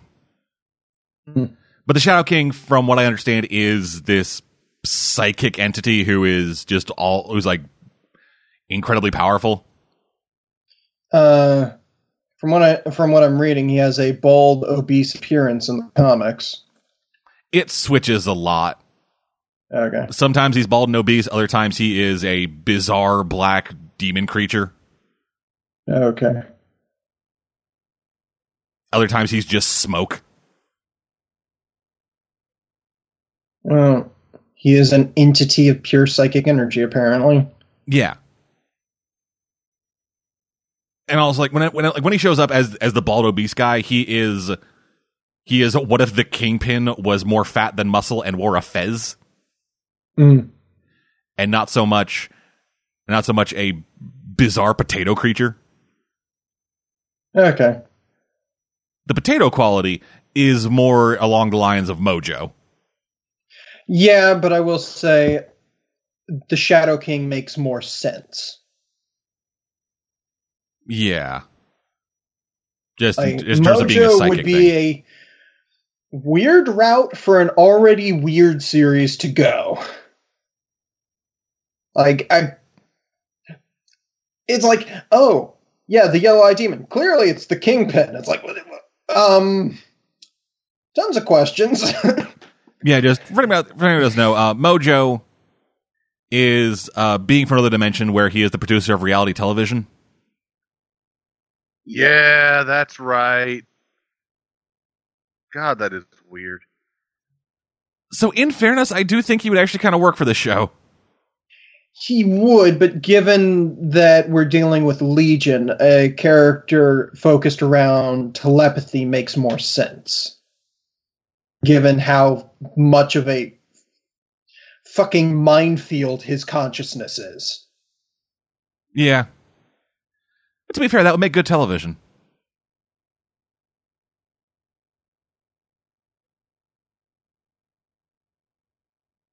Anyway. Yeah, this is a bizarre one. Yeah.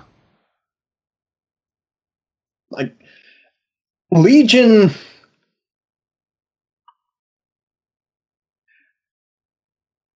I watched the entire first episode, and the main thing that stands out to me is the thought of, oh man, they killed off Phil Coulson's brother-in-law from The New Adventures of Old Christine in the first episode. Beyond that, the entirety of my thoughts were, what the fuck? Yeah. I say brother-in-law, they were divorced in The New Adventures of Old Christine, but still, former brother-in-law. The fact that you know that. New Adventures of Old Christine was funny. Yeah. They were both main characters, so... I'd never watched the show. Yeah. Until you said the name, I didn't even know that was a show. Yeah, Really? It was Julia Louis-Dreyfus's show in between Seinfeld and Veep. Yeah, I know. Like as soon as you Okay. said the name, like something fucking clicked. I was like, oh, right, that. Okay. But I did Yeah, not know her Clark brother Gregg was- was in it.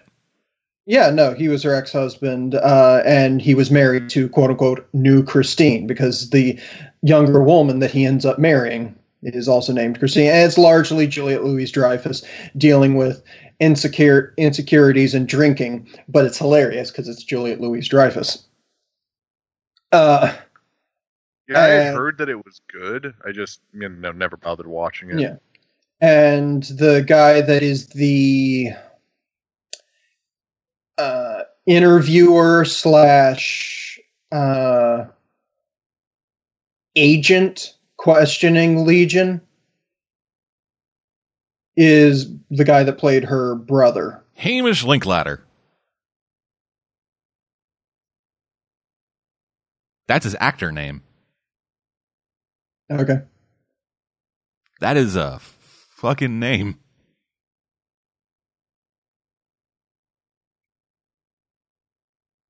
But yeah, so unless he proves to have a surprising degree of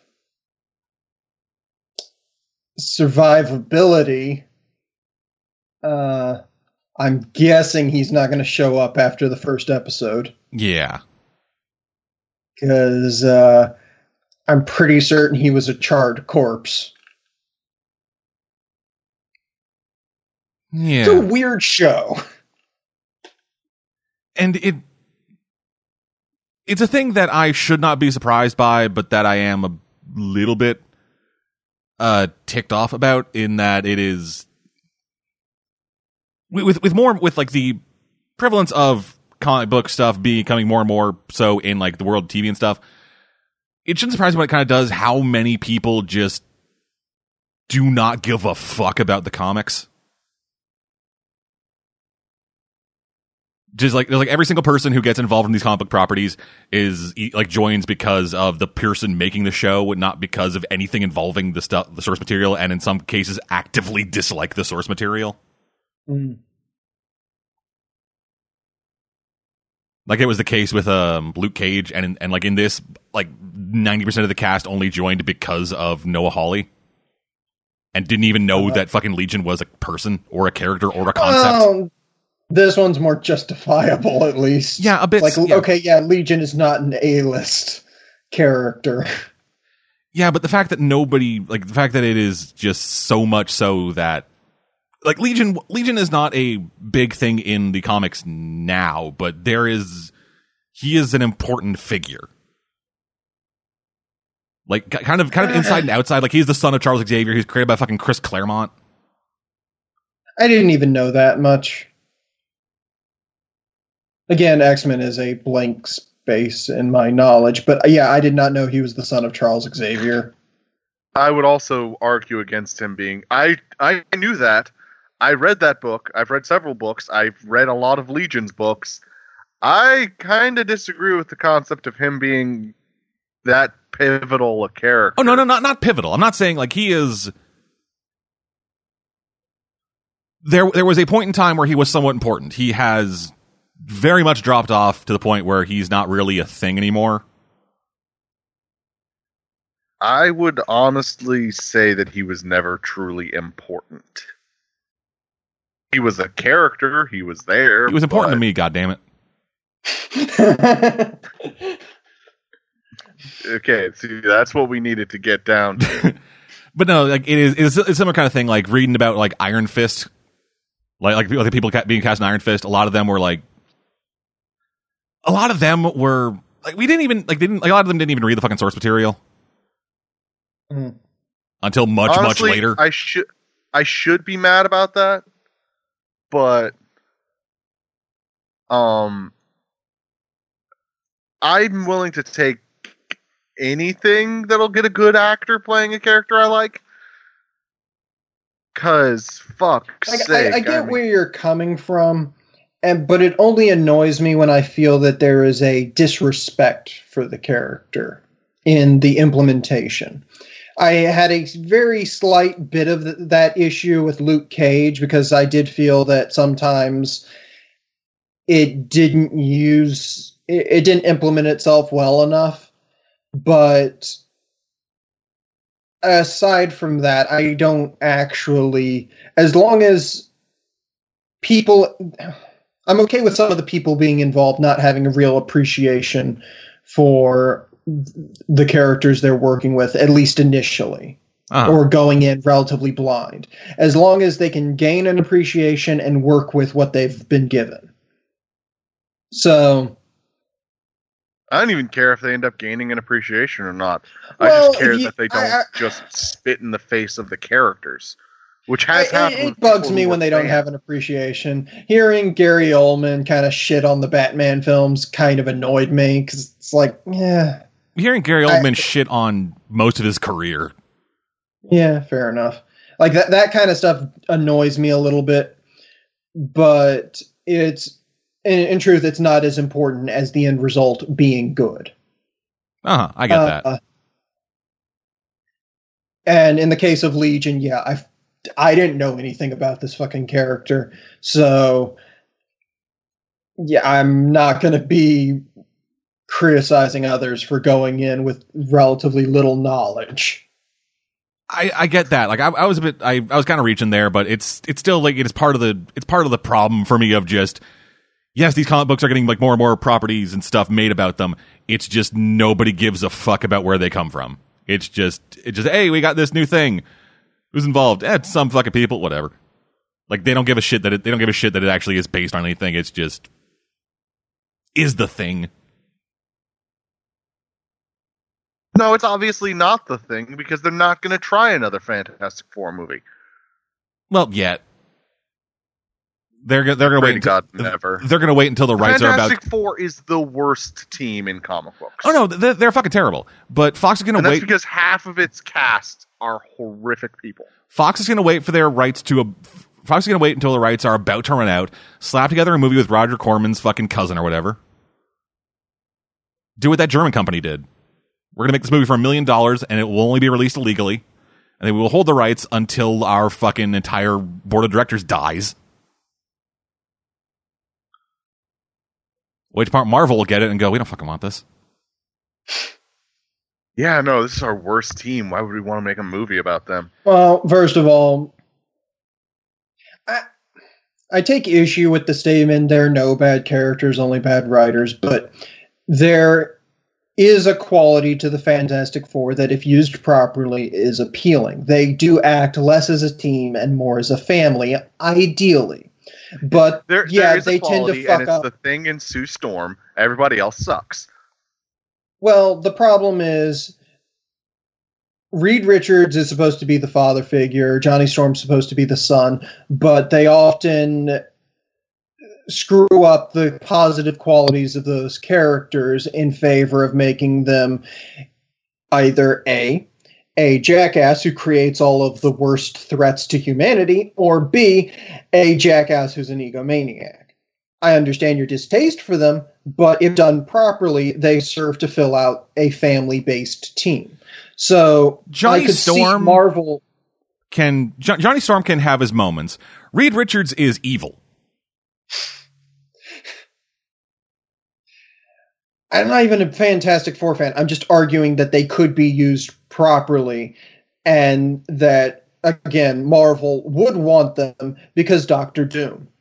I am very much not a Fantastic Four fan. They want Doctor Doom. Yeah, That's who they want. I'm very much not a Fantastic Four fan, but I have found myself enjoying moments with 75% of the characters of the Fantastic Four.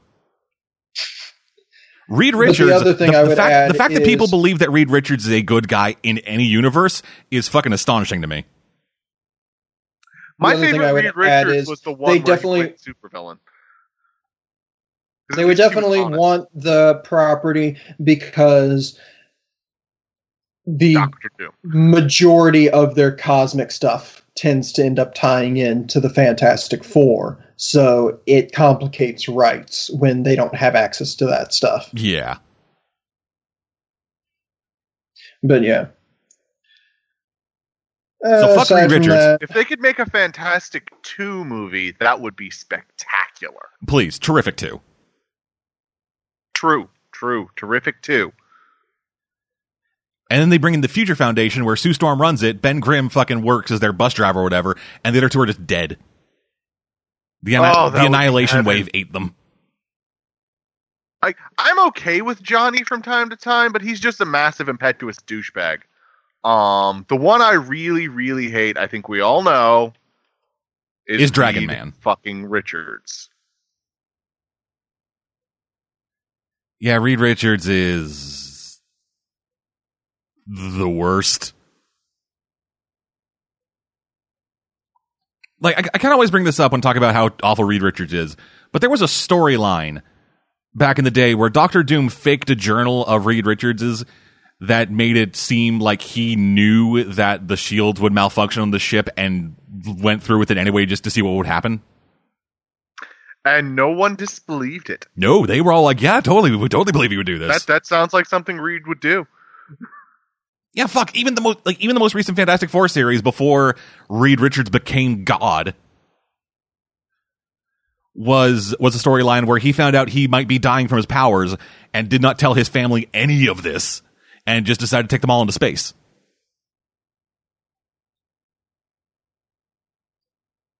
Because that's Reed Richards. Yeah, and now that man is in charge of all of creation. Scum. Why? Why are they still writing him? For fuck's sake! No, here's the thing. They stopped writing him, but they stopped writing him at a point where he was God.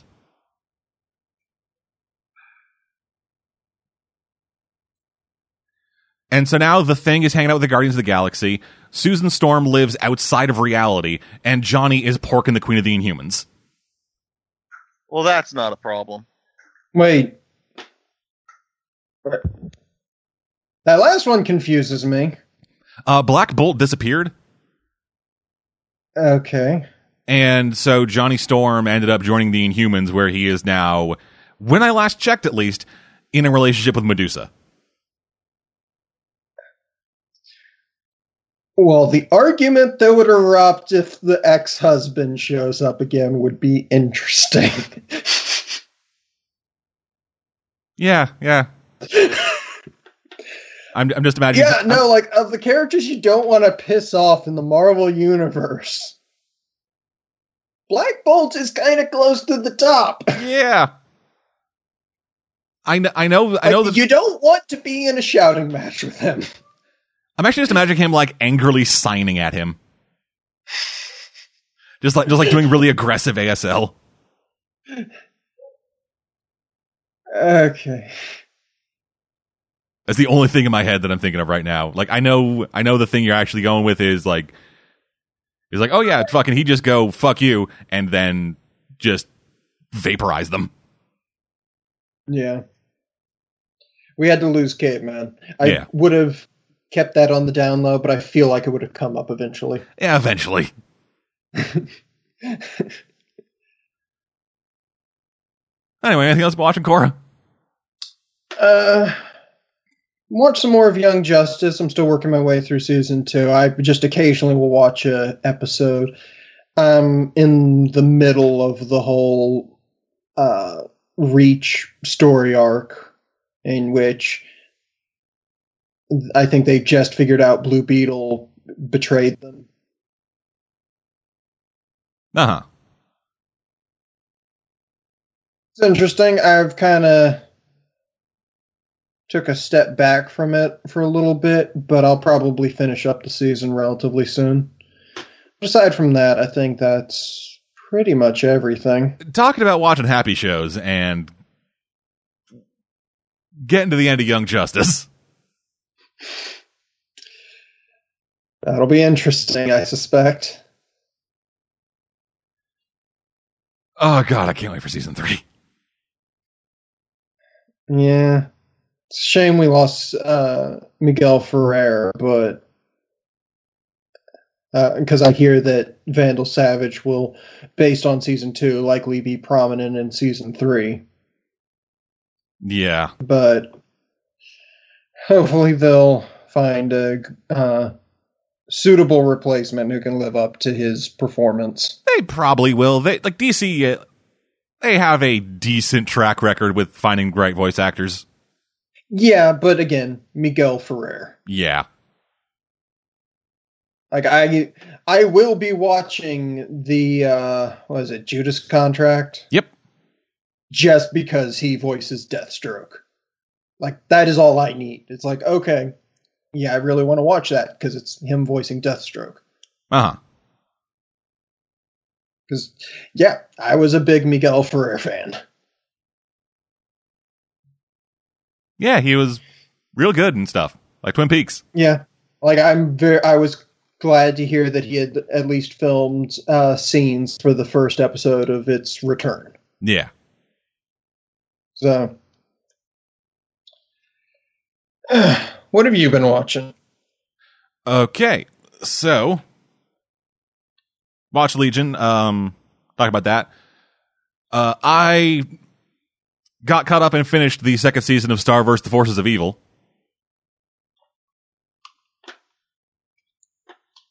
That got some plot. Like, just a bit of it. So, Toffee is very important, as it turns out. And Corey had to step away for a second, so you just got me, fuckers.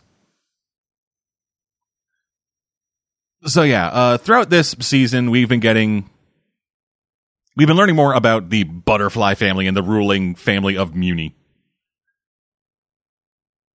And kind of two important things have popped up in that. One of them being that Toffee is tied to the history of this family in some way. He is an entity that has been around for a while and has real importance to Star's mom. And he's kind of the plot that I was talking about. The season has largely been a kind of, largely episodic kind of thing, like the first season. But about a third, or like a little more than a third of it, not quite half, has been about Ludo and him learning to use his wand and stuff, and kind of learning what the wand is a bit. Because it turns out the wand is actually Toffee. He's been like kind of having his consciousness live in the half of the star that's embedded in it, and has been slowly taking over Ludo.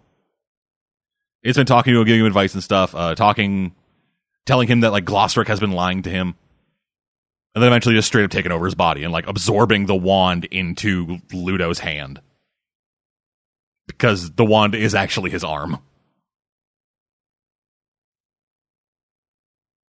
And so with him coming back, that's going to be the big thing going forward into season 3, at least I imagine. And they've also been kind of building up starting to pay off the idea that was introduced in like that thing with the blood moon or whatever. This has been the thing since basically the beginning of the series that everyone's been waiting for, and it's starting to actually become a thing. The birthday clown episode, because yeah, of course, this is a fucking birthday clown episode. They they've been kind of like doing more and more of the fact that Star is into Marco. They had a couple episodes about that this season, and the penultimate episode kind of, it brought that to the forefront, kind of affected their relationship a bit, and then right as things are getting back to normal, Toffee goes back and Star has to fucking leave the dimension. That'd be cool. One thing that really did bug me, that I kind of knew they weren't going to do, but that I really wish they would have done. So there's an episode in this where Marco goes to another dimension and is there for 16 years. He then comes back, like, it turns out like time worked differently in that dimension, and so he has been he's been there for 16 years in that universe's, like, that dimension's time. In the main dimension, it has been about an hour and a half or something. So he then goes back to like the regular dimension, and those 16 years is kind of erased. He is just brought back to where he was when he left. And it's shown to clearly affect him. Like, he had a life. He had this whole relationship that he built up with the lady who makes the dimension scissors.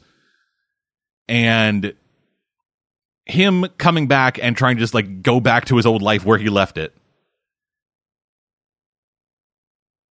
it had an effect on him. There was something wrong.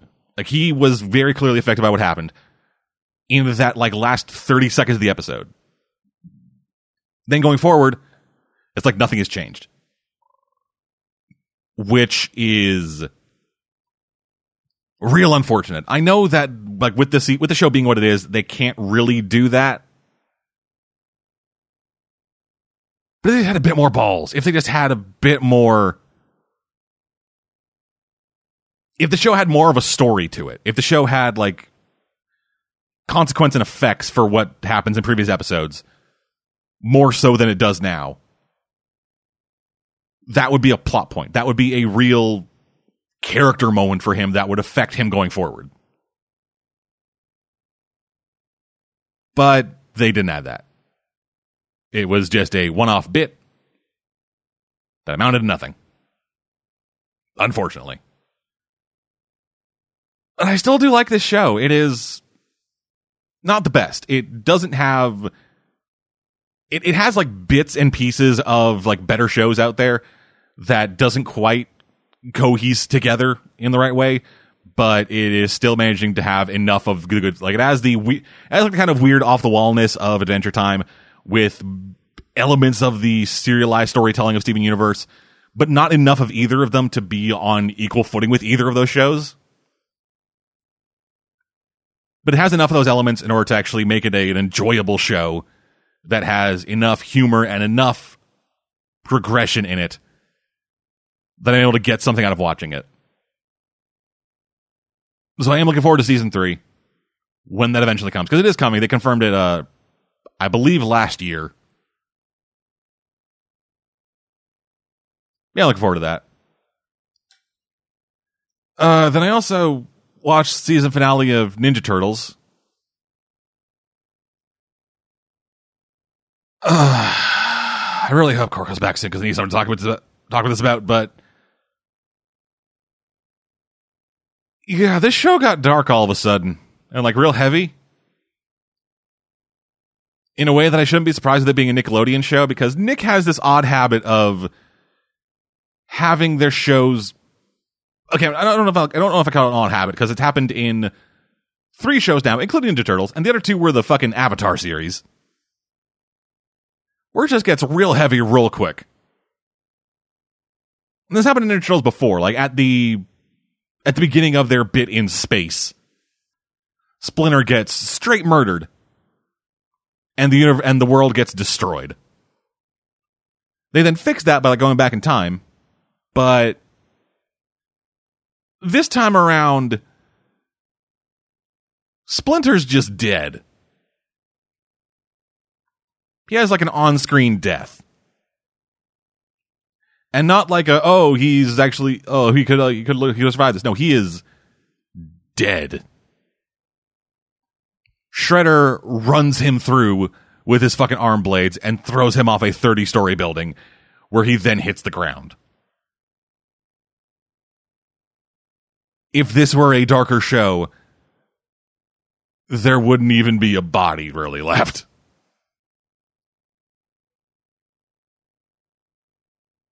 Yeah, Splinter got murdered. Then they had a funeral for him. And then they kill the Shredder.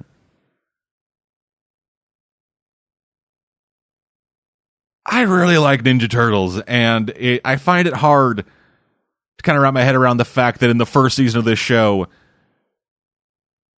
they had multiple villains who were just walking fart jokes.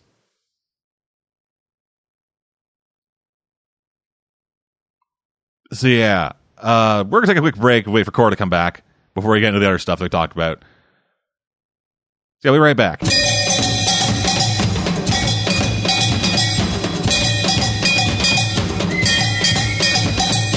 We're back, everybody. Sorry about that. Yeah, I kind of left Deadman to do a one-man podcast for a little while because I got a phone call. Yeah, so talked about Star vs. Force of Evil. Talked about TMNT and their straight murder of Splinter. It was surprising how much they just... It was almost like an Avatar scene. But with a rat man and a giant mutant covered in blaze and pores and like pus-filled things or whatever. I'm not clear what we're talking about necessarily, but Teenage Mutant Ninja Turtles. Yes, I got that, but Splinter is dead. The Shredder can't be a comic because of the podcast, so it's either a television show or a movie. The Nickelodeon television show Teenage Mutant Ninja Turtles, which began airing in 2012. Okay. That started out with two characters that were essentially fart jokes made manifest. Just had a scene where Splinter was on screen, stabbed through the stomach, and thrown off a 30-story building, where his dead body was then carried off, and next episode he had a funeral. Huh. Yeah. If it wasn't for the art style, this would be kind of in the similar vein of stuff you see in like Avatar or Korra, where people get their heads fucking blown off or have the air pulled out of their lungs. Is the art style bad? No, the art style is incredibly cartoony. Okay. So it is cartoon characters. Like not even like serious cartoon characters, like fun jokey cartoon characters having an incredibly emotional moment over the death of their father. Yeah, it sounds bizarre. Yeah. So then again, with that franchise, that's kind of my mantra. It's kind of the TMNT is a fucking weird franchise. That series about a bunch of humanoid turtles named after Renaissance artists trained by a rat man. Oddly enough, much to my surprise, had some odd moments from what I hear. Yeah. It's a testament to the fact that I've grown up in a world where that franchise is an institution. That I don't really bat an eye when I hear someone say, yeah, no, it got a bit weird, and it takes me a minute to realize, oh, wow, that is an interesting statement. It's also a bit weird considering the fact that immediately after Splinter's funeral, they go and fight Bebop and Rocksteady in their Super Dojo, where Bebop says, I'm Audi 5000. Referencing Andre the Black Nerd.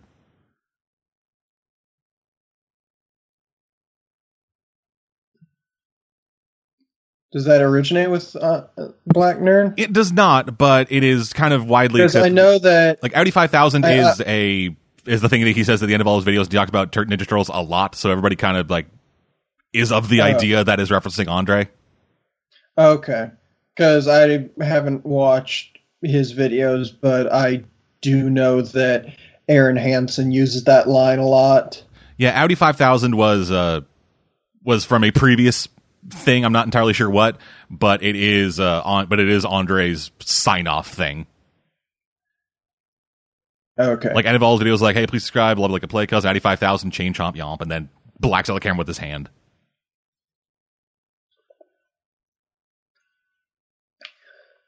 Okay. I started watching a lot of Black Nerd recently. I've started watching a bit of Game Grumps again recently because they returned to Resident Evil 7, and watching Aaron suffer is the reason that franchise works. Like, I was rewatching, I was watching their old videos on the game Heart of Darkness, and that is straight up like almost 20 episodes of Aaron fucking losing his mind, and it is spectacular. I can give you recommendations if you're not a big Game Grumps fan, but I was at the start, and I kind of got back into it when Dan came on, but I fell off again recently.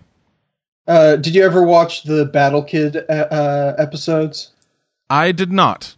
I watched the highlight reel of like him kind of like doing his improv thing, going off the cuff while fighting the giant plant. Oh, I don't even know how you would make a highlight reel. That would just be everything from episode 3 of that. It was so it was bits of Battle Kid in a highlight reel of like the entirety of Game Grumps. Oh, okay. Yeah, you can kind of skip the first 2 episodes. They're not bad. They're actually pretty decent, but the third one is fucking spectacular. It's to the point where there was a special Mario Maker level that was designed to honor episode 3 of Battle Kid. Last thing I watched was when they had Finn Wolfhard from Stranger Things playing Crash Team Racing. That episode. Yeah, I didn't watch that episode. That kid is funny. I should check it out. I don't tend to watch guest grumps that often. I didn't watch the one with Rob Schneider either. Nor did I. Because it's Rob fucking Schneider.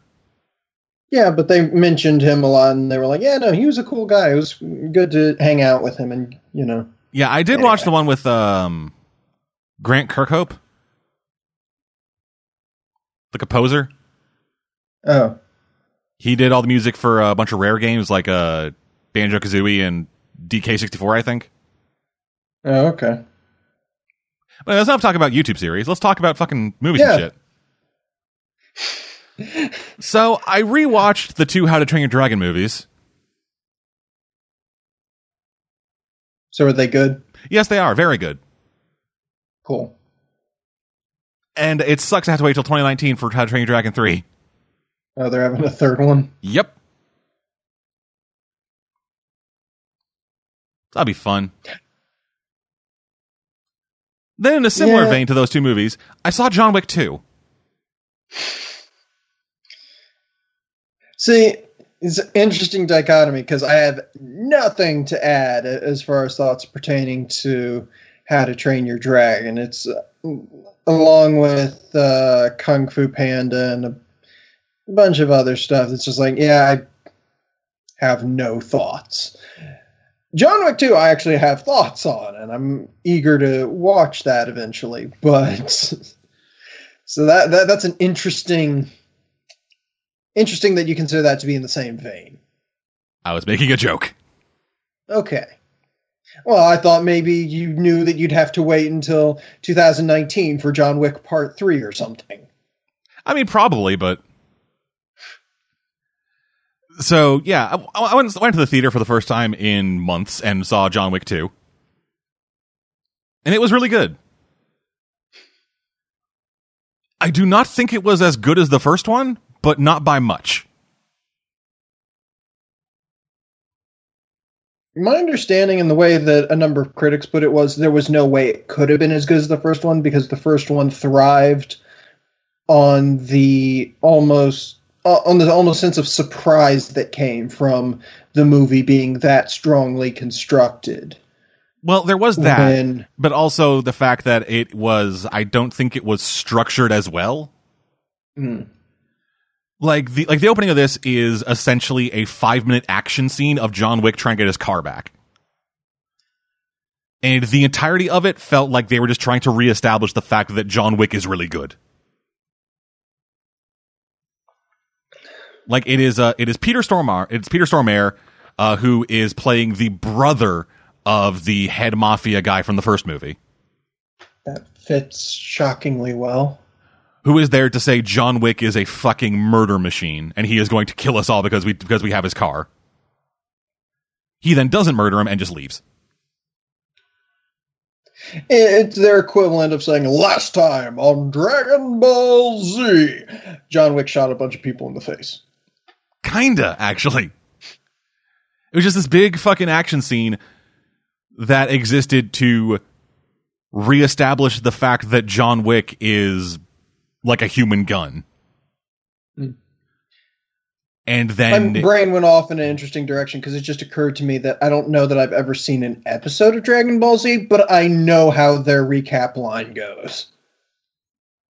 Yeah, and it is especially kind of shitty because it doesn't have an impact on the rest of the movie. Like he gets his car, then he gives his car to John Leguizamo, and the car never shows up again. And the rest of the movie is about something else entirely. Well, it does also serve to establish the time frame and that it's directly after the events of the first movie. Except at the end of the first movie, the dog he had was a puppy, and now when he has the dog, it's like a year old. Mm. So yeah, the actual plot of the movie is, with John Wick having murdered the entirety of the Russian mafia in New York, he is considered by many to just now be back in it. And so I think his name is Santoni. I'm gonna look up this guy's name because it's a name that I do not remember, which is not like a diss on his character or anything. It's just I have a hard time with names. Santonio D'Antonio. Santino D'Antonio. He shows up and calls in a favor that he has. He calls in a marker, which is another part of this world where you can you can essentially owe somebody a favor. And so they have this little disc where you like prick your thumb and put a bloody thumbprint on one half of this thing inside it, and then at any point that person can call in a favor that you have to do or you will be killed. Mm. And so Santino, he calls it in that he calls in the marker and says that he wants him to kill his sister so that he can get the seat at the high table, which is this criminal organization it's the syndicate. It is this vast criminal empire that is different factions that have like kind of formed together to form one organization where they each have their own individual boroughs of the planet. And yeah, so John goes and finishes the job, at which point Santino tries to kill him using his assassin Ruby Rose, who never speaks. Just all sign language. And there's also Common, who was the bodyguard of the person that John killed. And then it is him trying to hunt down this guy who put a $7 million bounty on his head. So assassins are constantly trying to go after him. He is fighting all the other assassins while trying to get to this guy to murder him. And yeah, so like structurally it isn't as well put together as that first movie, just with like that opening scene and a couple of the editing bits.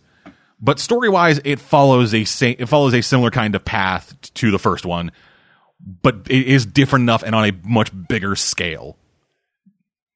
It's the first time in a while that I've seen such a well-deserved and realized sequel.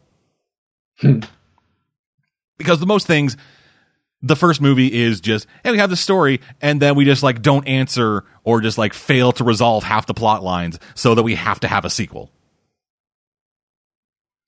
With the first John Wick, it is a fully realized world. There is this whole other fucking thing going on with this whole civilization, this whole like fucking criminal underground world.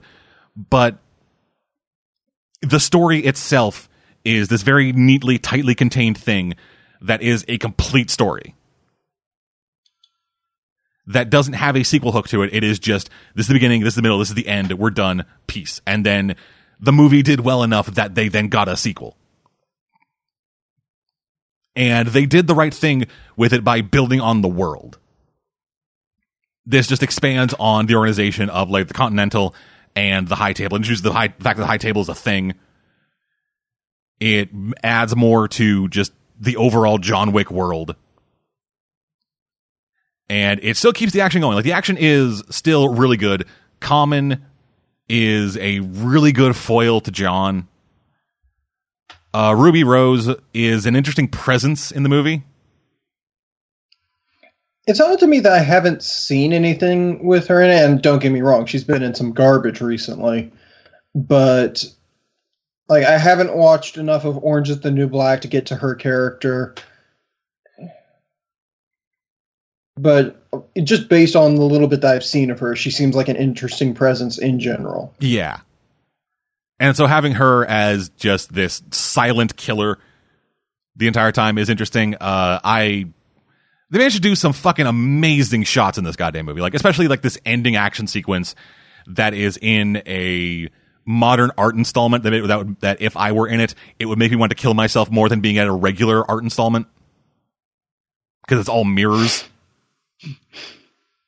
And so they do a lot of really awesome shit with the mirrors, and just this, I remember this one. So like, going into the room, it is doors that open up and they are mirrors. And so there's this one tracking shot of John like going to leave the room, and as the doors open, it's all shot in the reflections. And it just looks so fucking cool. And they had to do some digital trickery because the cameras never show up once, or any of the crew ever show up once in any of the mirrors. So I'm just assuming that the entire crew is in the mirrors the entire time, and then they just digitally edited them out. Because if they didn't, then whoever was fucking DP on the movie is a goddamn wizard.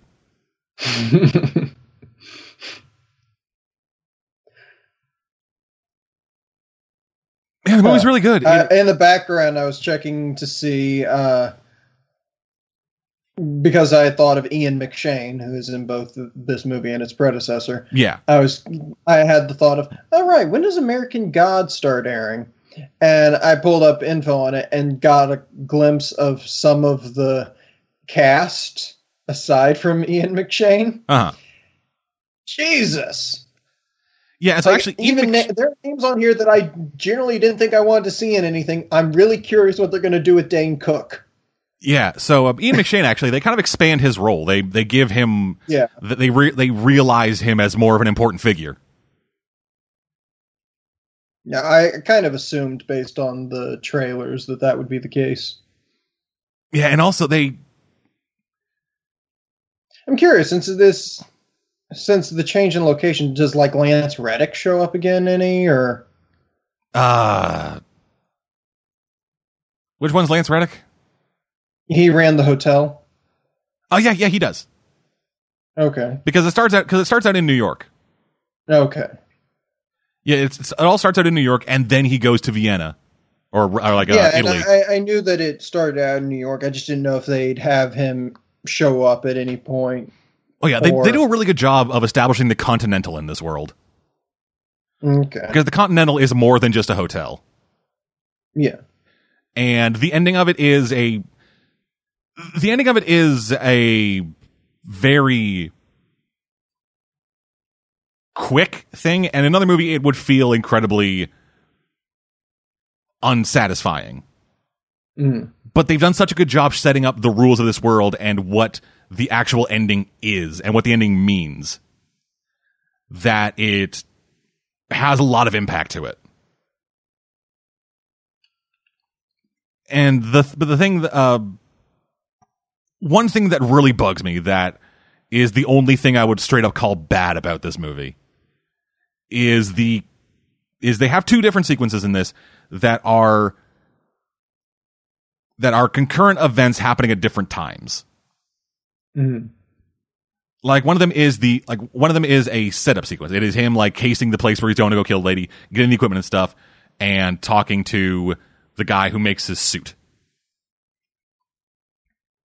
And they do an interesting thing with the suit where they have this material that is 100% bulletproof. It has like no bullet penetration, but it still has the impact.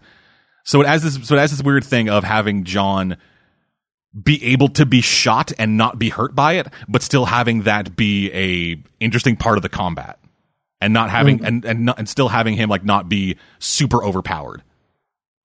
Yeah, because with like the lining in his coat, there are scenes of him like having to run up on a dude while shooting him while like covering his face with his coat jacket, or like with his jacket so that he doesn't get shot in the face. There's little things like that, but.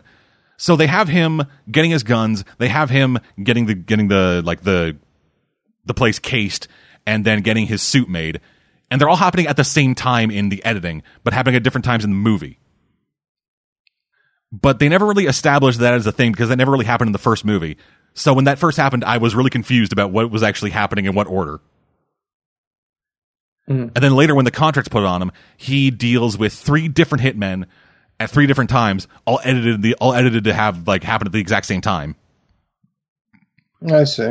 And I'm not sure. It doesn't sound disorienting to me, but in practice, it's hard. You know, it's not disorienting. It's just annoying. Like the first time it happened, it was a little bit disorienting because like again, this wasn't a thing that happened in the first movie, so having it just all of a sudden begin happening. Which I can understand why they need to do it. It is a bigger thing, and they have to fit in more elements. So to keep the pace up, they need to have things like happen at the same time. It like the movie would. I don't know if it'd be better or worse if it had him go to the gun guy, then go to the suit guy, then go to the map guy. I'm not sure if that would like kill the pacing of it more or like actually have things or have it be play out as a bit more like thought out or whatever. I'm not sure how to really word it because I'm really hungry. And my brain is stopping functioning.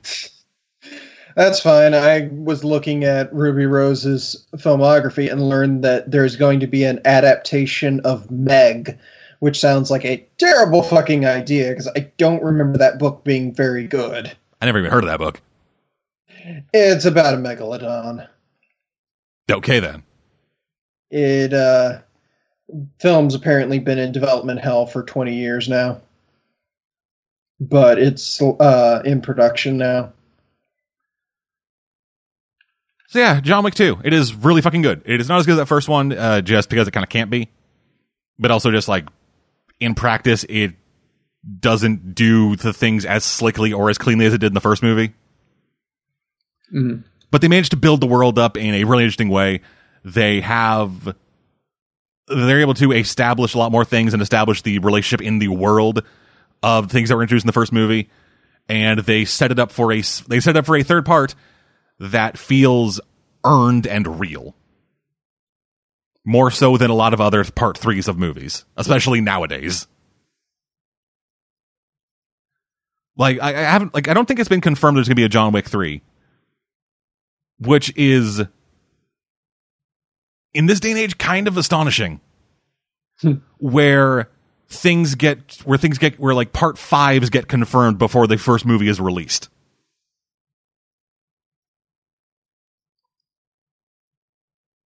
So I'm happy that John Wick as a franchise exists. Because it is the first instance of a deserved franchise in the past, like, 20 years.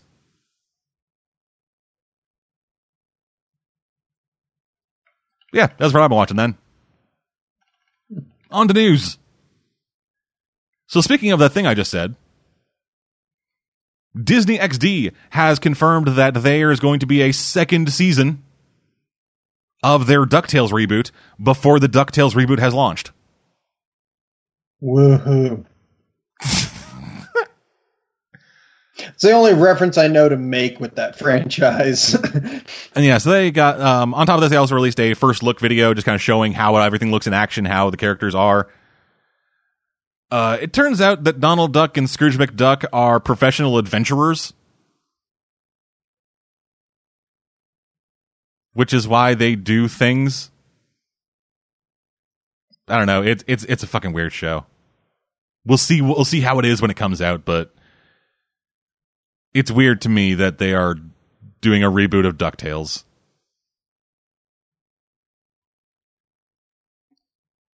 Moving on.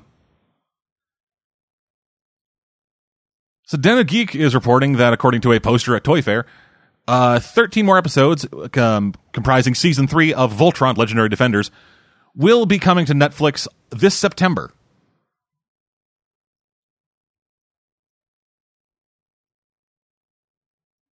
So that's going to be happening. At some point, I'll finish season 1.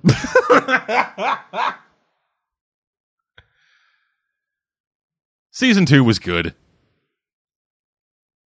It was about on par with Season 1.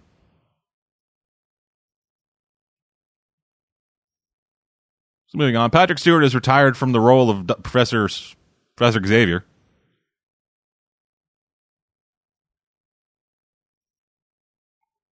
He said in a statement, quote, "A week ago, Friday night in Berlin, the three of us sat watching the movie." That is sitting down with James Mangold and Hugh Jackman. Going back to the quote. "And I was so moved by it. Much more moved than I had been the first time seeing it. Maybe it was the company of those two guys, but the movie ended, and this is an admission, but at one point Hugh reached out and he took my hand in those last few minutes, and I saw him go," mimes wiping a tear from his eye, "like this.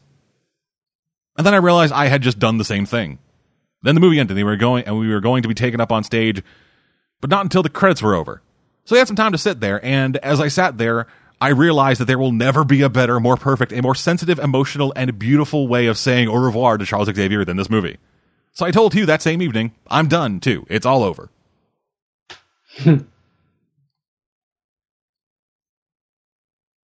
Cool. Yeah. It's interesting that the movie kind of marks the ending of two of the more defining careers of the X-Men franchise.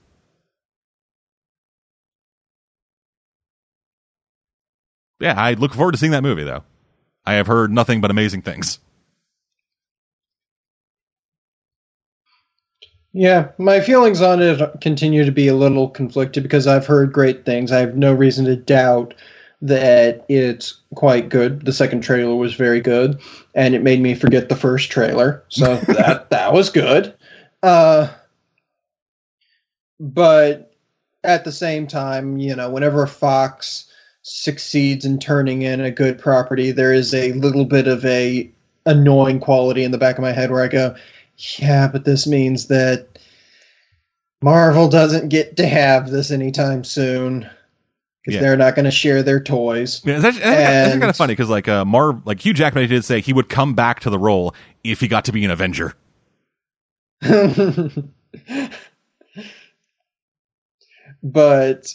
And of course, there's the fact that as much as I like X-23 as a character, yeah, they definitely clearly were twisting elements of the character because they wanted to pull a Last of Us dynamic. Yeah. So, every time a trailer, every time one of those trailers was posted, like half the comments were, "Man, this Last of Us movie looks really good." Yeah. I was there when someone had that reaction upon seeing the trailer for the first time. Like, she just turns as like, so they're making it The Last of Us? Which, hey, if you're gonna make a movie, Last of Us is a decent thing to rip off. Yeah. Anywho, moving right along. The CW has announced that Vixen, their animated series, will be being released on official, physical media, digital HD, DVD, Blu-ray, whatever, and it will be combining the two seasons into a movie, basically. Okay. So it's called Vixen the Movie, and it combines the first two seasons of the digital series into a single uniform story with 15 minutes of new content. It will also feature 2 Vixen-focused episodes of Justice League Unlimited, handpicked by Bruce Timm. Okay. That'll be happening. I've been meaning to watch that thing. I watched, the very beginning of it. I remember that I think her adopted father is played by Janitor from Scrubs. Huh. Which was weird, not because he did a bad job or anything, but in the back of my head, I'm like, that voice. And once I realized, I was like, okay, now I can focus on the actual thing I'm watching. Well, it's good to hear that, Dr. Jan Etor is still out there doing things. Yeah. Yeah, so that'll be coming to Blu-ray, DVD, whatever, on May 23rd. I mean, to be fair, he has the show The Middle. I'm not a fan of The Middle, but I don't have anything against it. It's like, okay, what if you wanted to do Malcolm in the Middle, but you had Janitor and Star from Star versus the Forces of Evil? Okay, fair enough. Okay, then. Moving on. Warner Brothers, still believing that their DC Cinematic Universe is a good thing, has put into production hilarious. Has put into production a live-action Nightwing movie. Yeah, I heard about that. Yeah, so Chris McKay, who directed the Lego Batman movie, kind of ironically, is in negotiations to direct the new movie with Bill Dubuque. Sorry if I'm pronouncing the name wrong. Writing the script, he worked on The Accountant. Okay. Never seen that, so take from that what you will. Yeah, it doesn't sound like a great indication of quality, but it's not garbage. The fact that it is a live action movie from Warner Brothers about DC characters means it's going to be garbage. Oh yeah, but when you hear that director, you think, okay, maybe someone could actually, force some quality on this situation. Yeah, but that kind of thought process hasn't gotten us anywhere great in the past, so we'll see. So anyway, speaking about the DC Cinematic Universe, Warner Brothers has closed a deal with Matt Reeves to direct the solo Batman movie. This comes kind of on the heels of the news that Ben Affleck might want out of the role really bad, and I believe I also read a story that said that talks with Matt Reeves had broken down. Yeah, so Matt Reeves said in a statement, "I have loved the Batman story since I was a child. He's such an iconic and compelling character, and one that resonates with me deeply. I'm incredibly honored and excited to be working with Warner Brothers to bring an epic and emotional new take of the Cape Crusader back." At which point the statement kind of breaks down because Warner Brothers' dick has gone too far down his mouth. God damn it. I want this to die. Nothing against anybody involved in this except the producers. I just kind of want this all to fucking fall apart so we'll stop talking about it. Yeah, I get that. Like, I don't know that I would say I'm apathetic as much as I am ambivalent to the whole situation. If Wonder Woman turns out to be good, that's fine. I'll enjoy it. I'll be very pleased about that for a variety of reasons. Oh yeah, Wonder Woman. But at the same, I want Wonder Woman to be good so bad. I want it to be so good. Yeah, but at the same time, I'm not going to invest myself in it being good. I'm going to just sit back and avoid any sense of eagerness to see a good movie, because I don't want to set myself up for disappointment, really. It's one of those things where becoming invested in a DC movie just doesn't seem like a good idea. No, it does not. So, I'll calmly wait and see. If it turns out to be good, fine, I'll be happy. But, yeah, I'm not about to get excited over it. Uh-huh. So moving on to something that kind of is exciting. Warner Brothers has announced they'll be releasing the entire first season of Static Shock on DVD.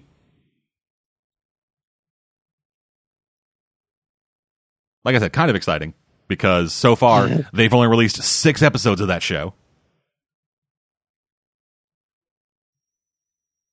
Yeah.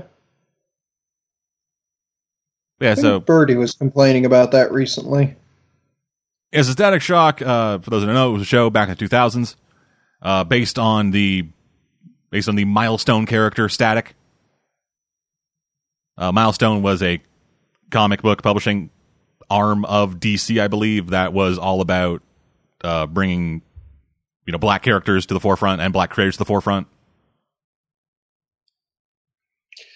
There is something odd about the fact that had to be a separate branch. Yeah, it was the thing was started by Dwayne McDuffie, Dennis Cohen, Derek Dingle, and Michael Davis.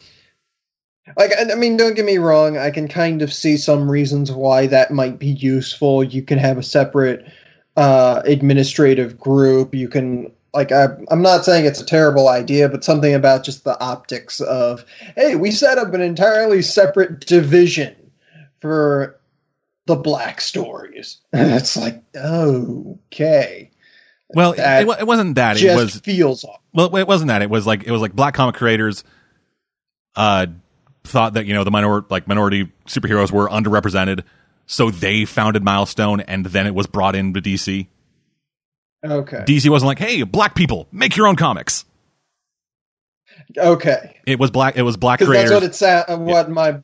In my mind it clicked as, and I was like, okay. Yeah, it was black creators who wanted to make more black characters. That then made more black characters, and it was published by DC.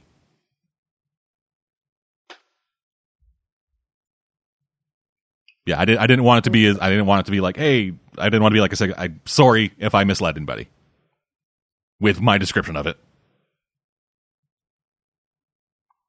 Yeah, so the first season will be coming out end of this month. It'll be available from Amazon or directly from Warner Brothers for $25, and it is DVD. I just make them Blu-rays, you fucking people. Jesus Christ. On one hand, I'm not going to be purchasing them either way, but if I was, it wouldn't be Blu-ray. I've been, I don't know. Anyway, like, I just don't have a Blu-ray player, so I have a PS4, so yeah, okay. So anyway, final thing, kind of the biggest thing to happen in the past week or so. YouTube has announced YouTube TV, a live TV streaming package for YouTube. This is a fairly big thing. It's a new live streaming TV option along the lines of like Sling TV or PlayStation View or DirecTV Now. And it offers a fairly comprehensive package thing, where it's $35, and you get access to many different networks, including ABC, CBS, Fox, NBC, CW, ESPN, something with a T, CSN, different kind of Fox, different kind of NBC, USA, FX, Freeform, Disney, E, more ESPNs. Okay, it took a little while for that to start sounding like a reasonable package. Don't get me wrong, I don't have any TV packages, so none of them are all that reasonable in my opinion. But the first ones you listed for a little while were all just basic network channels. I was like, okay, yeah, Bravo, FXX, Sci-Fi. More NBC, more Fox. Okay. National Geographic. And then also YouTube Red original stuff. Okay. Yeah, so it will be... Yes, it'll have access to all those, as well as some regional sports networks and news stuff and stuff, so you can get shows like Empire, Voice, all that shit, live sports. A cloud DVR with no storage limits, which they'll be also offering. So you'll be able to record live TV and never run out of storage of anything. You'll be able to access anything recorded to your DVR will be able to access across all your platforms, including like other devices and your phone and stuff.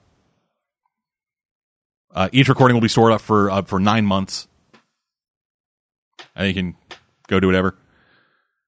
You will be able to have three concurrent. You'll be able to have it's like a 6-member account, which you'll be able to have three concurrent streams open at any given time.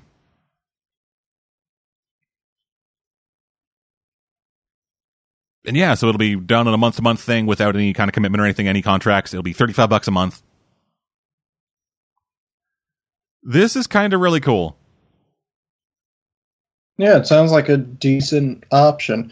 $35 still sounds pretty expensive to me. But I'm assuming that they are believing it's going to be like a split across multiple people thing, because like I said, it's like a 6 account thing. True. So you can sign like 6 people up for $35, like $6 a person.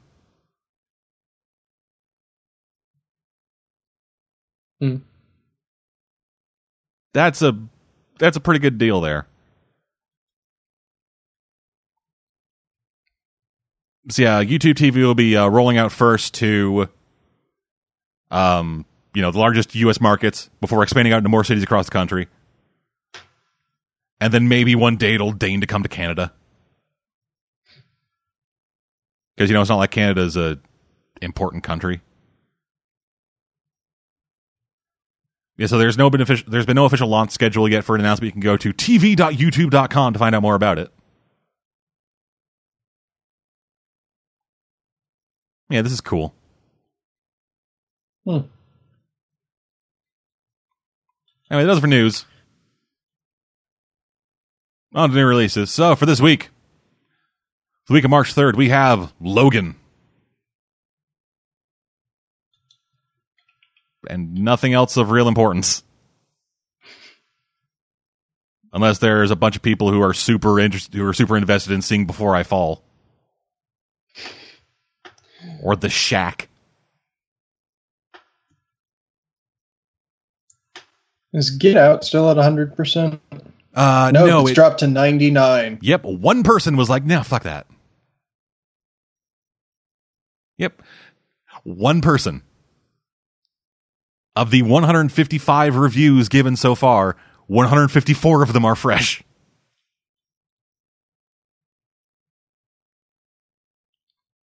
I actually want to find that guy's review and see. It's Armand White. Yeah. Of course it's Armand White. The fucking... Fuck off, Armand White. The title of this fucking review is Return of the Get Whitey Movie.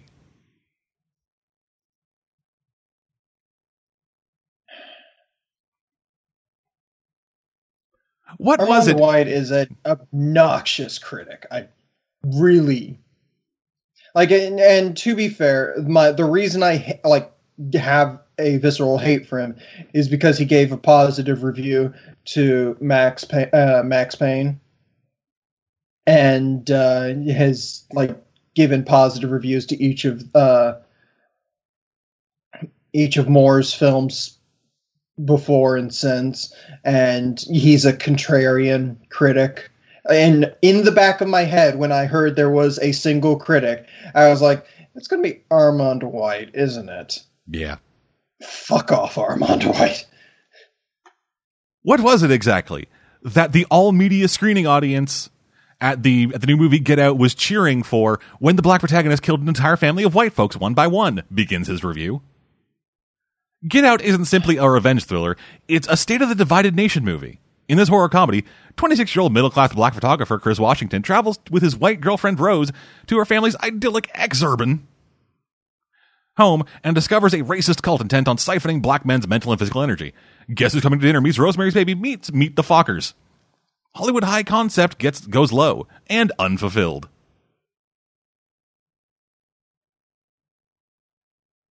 He sounds like a dick. He is. He's known for just giving contrarian viewpoints on films. I'm looking at like a bunch of his reviews, and some of them do kind of match up like fresh meets fresh, but a lot of them are like, he gave a shit review to Moonlight, Nocturnal Animals from Afra, Manchester by the Sea, La La Land, Rogue One. 20th century women. But he didn't give a positive review to Resident Evil: The Final Chapter. Like I said. Yeah, and then next week,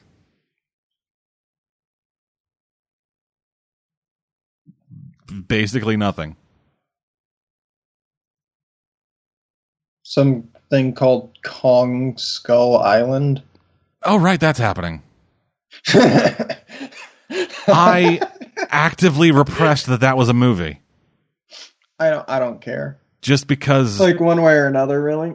Just fuck you, Hollywood. Like, I'll acknowledge I cannot care about that because I watched Peter Jackson's King Kong movie, and I've had enough King Kong for the next 7 films now because of that. For me, just looking at that movie it was the straw that broke the camel's back for me of just Hollywood doesn't care. They don't give a fuck about ideas. They just give a fuck about names.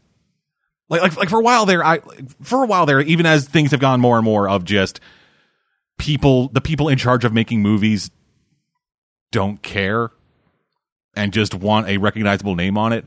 For a while, I've been like, yeah, that's true, but like maybe 1 or 2. But then I went to see John Wick 2, and I saw the Kong trailer,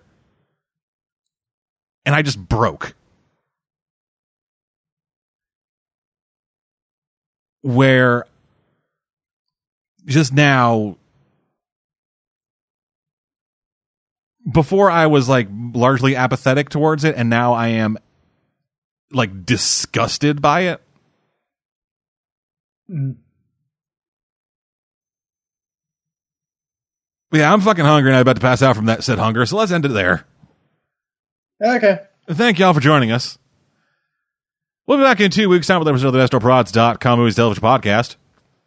Armand White will hate it. Everyone hates it.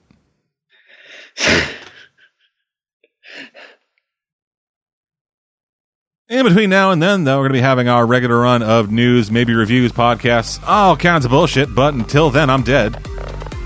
No, I'm Cora. And for Armand White, we'll see you guys next time.